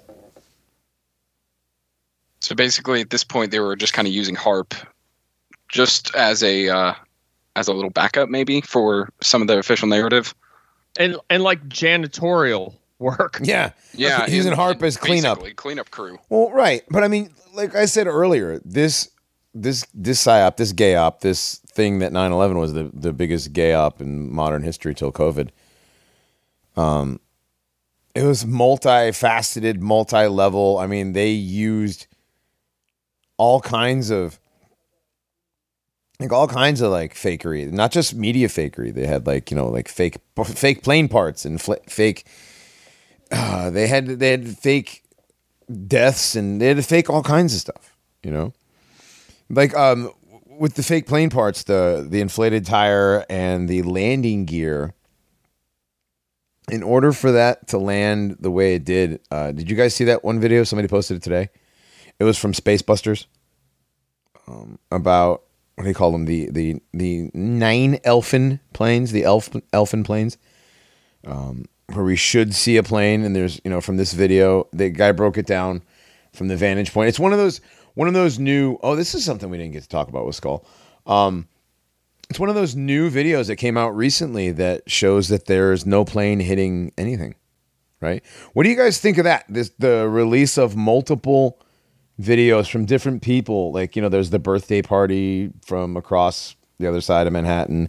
There's clearly a bunch of Latinos doing something, and and there's like another one where I forgot what kind of. There's mostly ethnic people. I think there's one with like Israelis dancing. Well, I'm not talking about the Israelis dancing. Oh no, I've got the video pulled up. Actually, I was watching it this afternoon. Right, but there's several, not just the Space Busters one, but there's several videos that have come up recently where there are clearly no planes, especially from the second.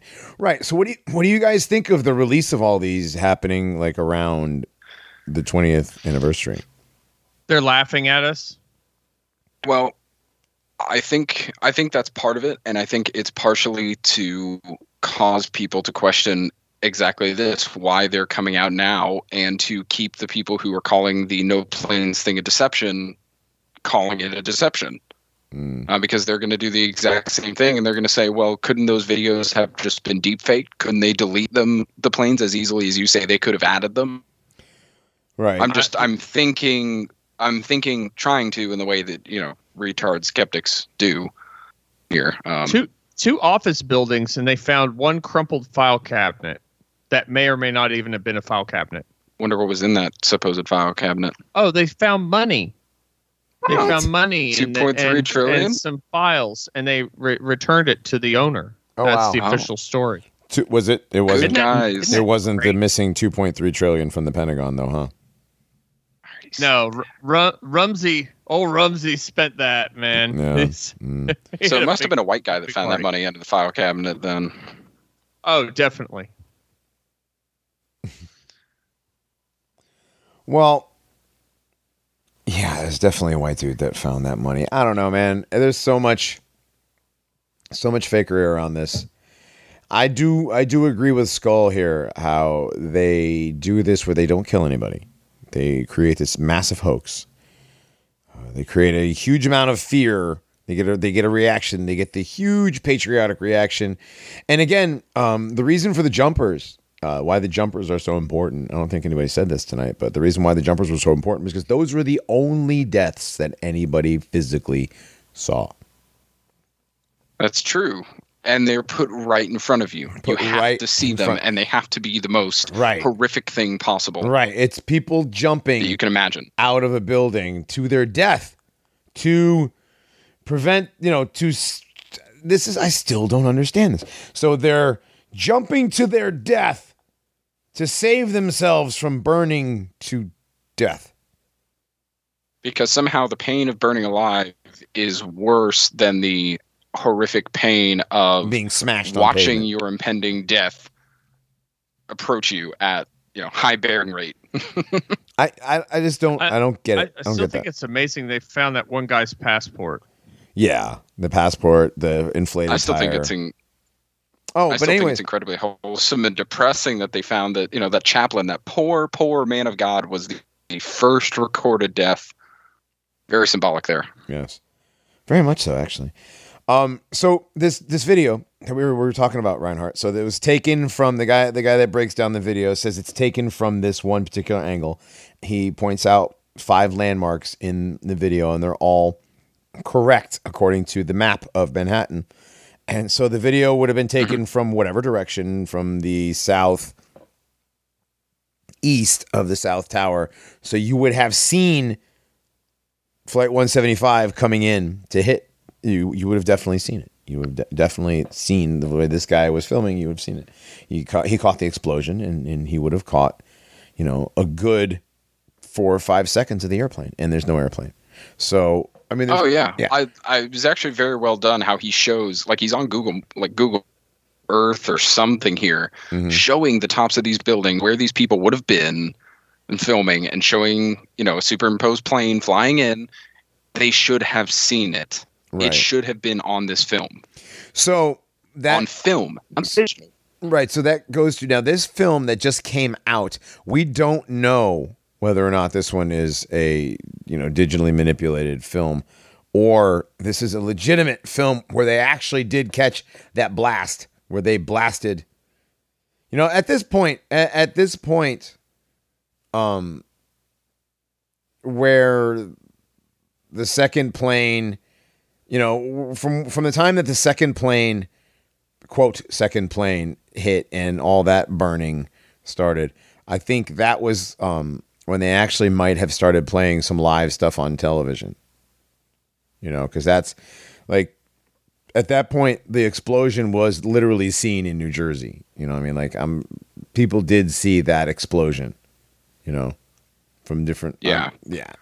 So. Well, it's like that one video of the jumpers, and then it just quickly cuts over, and you see the very beginning of the explosion. You don't see a plane or anything, but you see the explosion. Mm-hmm.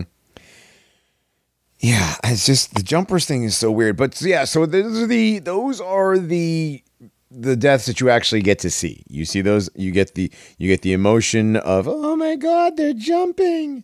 They're holding hands and jumping. Oh my God. Right? And it's very emotional, very, very emotional watching people choose death over death, I don't know, researching all this stuff for this episode, I thought the stuff about the Hutchison effect was incredibly engaging. I mean, the side-by-side effects of like the bent metals and the spontaneous combustion happening inside his lab with, side-by-side images of some of the leftover debris from the Twin Towers and from the surrounding area. Okay, hang on a second, Dogbot. Hang on. I don't think anybody knows what the Hutchison effect is. Do you want to explain that real quick? Well, John Hutchison was a Canadian who was trying to recreate some of Nikola Tesla's supposed experiments with free energy. And he had some very, very interesting results where metal seemed to bend without cracking and breaking. Certain things completely went against their properties, like pieces of solid iron would literally fume away, and then crinkle and crunch in a completely bizarre manner. And he had situations where he could make water levitate, and some of these results almost seemed random depending on the parameters that he was using. And of course the DOD got a hold of this guy and his stuff, and we may be looking what the Dustification and all that stuff, the directed energy weapons that I felt after looking at the evidence were possibly used on the Twin Towers, a scaled up version of the experiments that he was performing inside his own lab. Okay. So somehow they used something that created the Hutchison effect. Yes. Because the way that, when you look at the way some of the steel beams, the remaining steel beams were scrunched, there's just no way that a kinetic force could have done that. Right. That's a chemical reaction. It's almost like, the little snake things that you get on 4th of July, you light it up and it expands and whatever, how that thing kind of crinkles around corners and stuff. That's what it looks like, like the reverse action of that. You ever see how in a vacuum, how a can will crinkle in on itself? Suck in on itself. Yeah. That's kind of what this metal does, but just instead of being done mechanically, it's being done chemically. You know what I mean? It's falling apart chemically. It's very strange. alchemically. Alchemically. There you go. Just saying. Yeah, no, you're not wrong. We didn't get so much into the occultic stuff and the numbers and all the symbolism and stuff. There's so much of that. That's like an entire show. Yeah, well, in and of itself. as Skull said before the show, that's an entire series in and of itself. Yeah. There's, it's just starting from the big ones, the 2 into 1. That is the male into female, into the androgyne, into the towers of Joachim and Boaz, and all this ancient symbology. Your 2 towers into the one world trade. There's all kinds of crazy stuff surrounding this. And the more you look at it, we haven't talked about, but dude, guys, all this stuff that we talked about, it just removes all the Jewish involvement, though. All the Jews that were involved in 9/11, it excuses all the Jews. The media is the Jews, you fucking retards. God damn it. Always has been. Yes. The people that are like, guys, it was the media is the Jews on the media is the CIA is the media, the CIA is the Jews is the CIA, and friends, and there's a lot of Shabbos Goyim involved, but And all the above are the Swiss. Yes, and all of the above are the Swiss. Thank you, Jack. Yes. And they're always have been and always will be satanic. Always towards that one goal of control. Mm-hmm. Oh, here's the thing with some of the people that might be listening to this. If you think that the Mossad did 9/11, I've got some terrible, terrible news for you. To the average American that completely buys into the official narrative, you are in the same boat with us and our no planes, directed energy weapons justification, no deaths camp. Yeah. You're just as much a conspiracy theorist to the eyes of the normie as we are. So before you get on your little high horse, I just want to remind you that. You tell him, dog, about. Seriously though, you are much like any of you who deny the Holocaust are just as crazy as those of us who believe that the Earth is not a spinny ball in outer space. Yes, it's the same. It's the same thing. There was something else I wanted to add. When you talk about no planes, we're not talking about holograms, okay? We're not talking about people saw holograms. All the people, all those eyewitnesses, all those fake eyewitnesses. Yeah, they would never hire actors to do that. I mean, that's preposterous. Right. Yeah, they've never shelled out money before. No. People have never taken money to lie on film about anything. No. All right. What do you think? People just go on the internet and lie? I would never guess that, especially about Americans. Would never happen. Yeah, that's just completely untrue. Completely untrue. All right, so here's what I want you guys to do. Not you guys on the show, because we already did this stuff. But you people out there listening, I want you to go to septemberclues.info and check out Simon Shack's stuff. Check out his videos. Watch the things. Just do the research for yourself. Look at the videos for yourself. It makes so much more sense that this whole thing was a staged media event. I mean, now the World Trade Center complex was demolished. They used the videos, to push the story about what they wanted to get us to do. They got all your kids to sign up, and people, a lot of guys my age and younger, to sign up to go over 20 years ago, to go over there, to go shoot ragheads, get the guys who did that to us. You can also go on BitChute and watch the Dr. Judy Wood lecture on her evidence for the Dustification. Is pretty intense, and it'll go into the Hutchison effect and some of the stuff about scientists that were completely ruined for their findings on cold fusion and tritium. And there were high amounts of tritium found in the debris that was left over at the World Trade Center Tritium collapse. Dude, tritium. They put the tritium in the sights on my Glock, dude. They don't use tritium for that kind of stuff, man. It's like, yo, what do you know about tritium? All right, man. We will put all of these links in the show notes. I'll put Simon Shack's link down there. I'll put Dr. Judy Wood's link down there. Even though, again, you know, Judy Wood believes that people jumped out of the buildings, that there were people in the buildings. I am no longer a believer in people being in the buildings. And I know people are going to think I'm crazy. Oh, Johnny will believe anything. Not really. That's what they were saying when COVID first started. So yeah, Johnny will believe anything. Yeah, Johnny's been right about COVID the entire time. And it's been 20 years, so yeah, the whole believe anything meme. Well, it's had a timeline. It's had a timeline. Yeah, it's taken me a while to get here. I was anti no planes for a very long time. Yeah. That's just stupid. Something monoxide effect. Yeah. It happens, I try not to be too wrong publicly, It's just one of my things.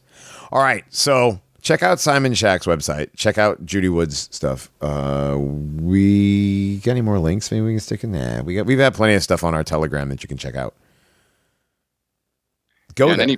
Johnny, I don't know if you want to post any pictures in like a mega link, or if you just want to, just say go to the Telegram. Yeah, just go to our Telegram. If you're not on Telegram, just get on Telegram. If you're on any sort of social media whatsoever and you're not on Telegram, you're stupid. Just saying. That's not very Telegram's nice. fun. It took me a little bit to get the hang of it. But, yes, if Dogbot can get the hang of it. Yeah, if Dogbot can get the hang of a modern day application, then anybody can. So, but can he open PDF? No. No, it's don't leave him alone. Don't start. All right, so we got a creepypasta for you. Jack, you spun one up this week? I got one for the first time, and was it been like 2 months? Something like that. What do you got? Something like that, yeah. It's been fun reading them. Yeah. What are you reading, Jack? What's it called? Yeah. It's called It's My Life. All right. Well, Jack's going to read that, and go check out our T-shirts. Dogbot, your image is being rendered to digital as we speak, and it will be nice. Yeah, Dogbot's design will be on the next T-shirt. Go to dissidentapparel.com/allies/paranormies and buy our shirts. That's about it. Buy our shirts. This is a threat. Yes, buy our shirts. This is the leave threat. comments on paranormy.com. Do that. Leave comments on paranormies.com where you can now download the episodes. You can download the episodes. I'm going through and adding the download button to old episodes. So you will be able to download from Paranormies all of our episodes that we have. You can do it for free. Yes. And I will be uploading seasons 1 and 2 now that I have good internet thing taken care of. Good internet thing. Now that I have sort of the internet thing taken care of out here in the middle of nowhere. But I'll be able to, I'll finally be able to get seasons 1 and 2 up there with the download button, so you guys will be able to download and listen to them anytime you want. All right. We're going to get out of here. We'll see y'all later. Time travel makes you gay. My life has always sucked. I wake up in the morning, going to a job I hate, a boss who screams and tells me I'm worthless. After, I head to the bar and drown my sorrows in bottle after bottle, before heading home to drink some more and head to bed to relieve this monotonous life. Every day, I think of taking the pain pills left over from my surgery. I still feel the pain in my leg, and I feel death would be a better idea than the current life I live. I always feel like I'm forgetting something, like someone who forgot to turn off the stove, that this forgotten thing could burn my house down. I awoke, bleary-eyed, a throbbing head. This hangover would linger throughout the whole day, and it wasn't even in the top 5 of the worst things I'd be going through today. I took some aspirin, got dressed, and headed to work. As I get into work, my boss is right on my ass. He's yelling something about a report not being written, not that I cared at that point. I trudged to my desk and sipped a coffee, sighing through the mundane. After work, I head to the bar and start my round of drinks until closing, and head home and lay in bed. I close my eyes, but I smell something odd. Is someone cooking meat? It gets hotter and hotter, and I open my eyes. My room is on fire, and so am I. I am the meat cooking. I try to move, but it's painful. I look over, and I have hooks in my arms and legs. Oh yes, now I remember. I did take those pain pills.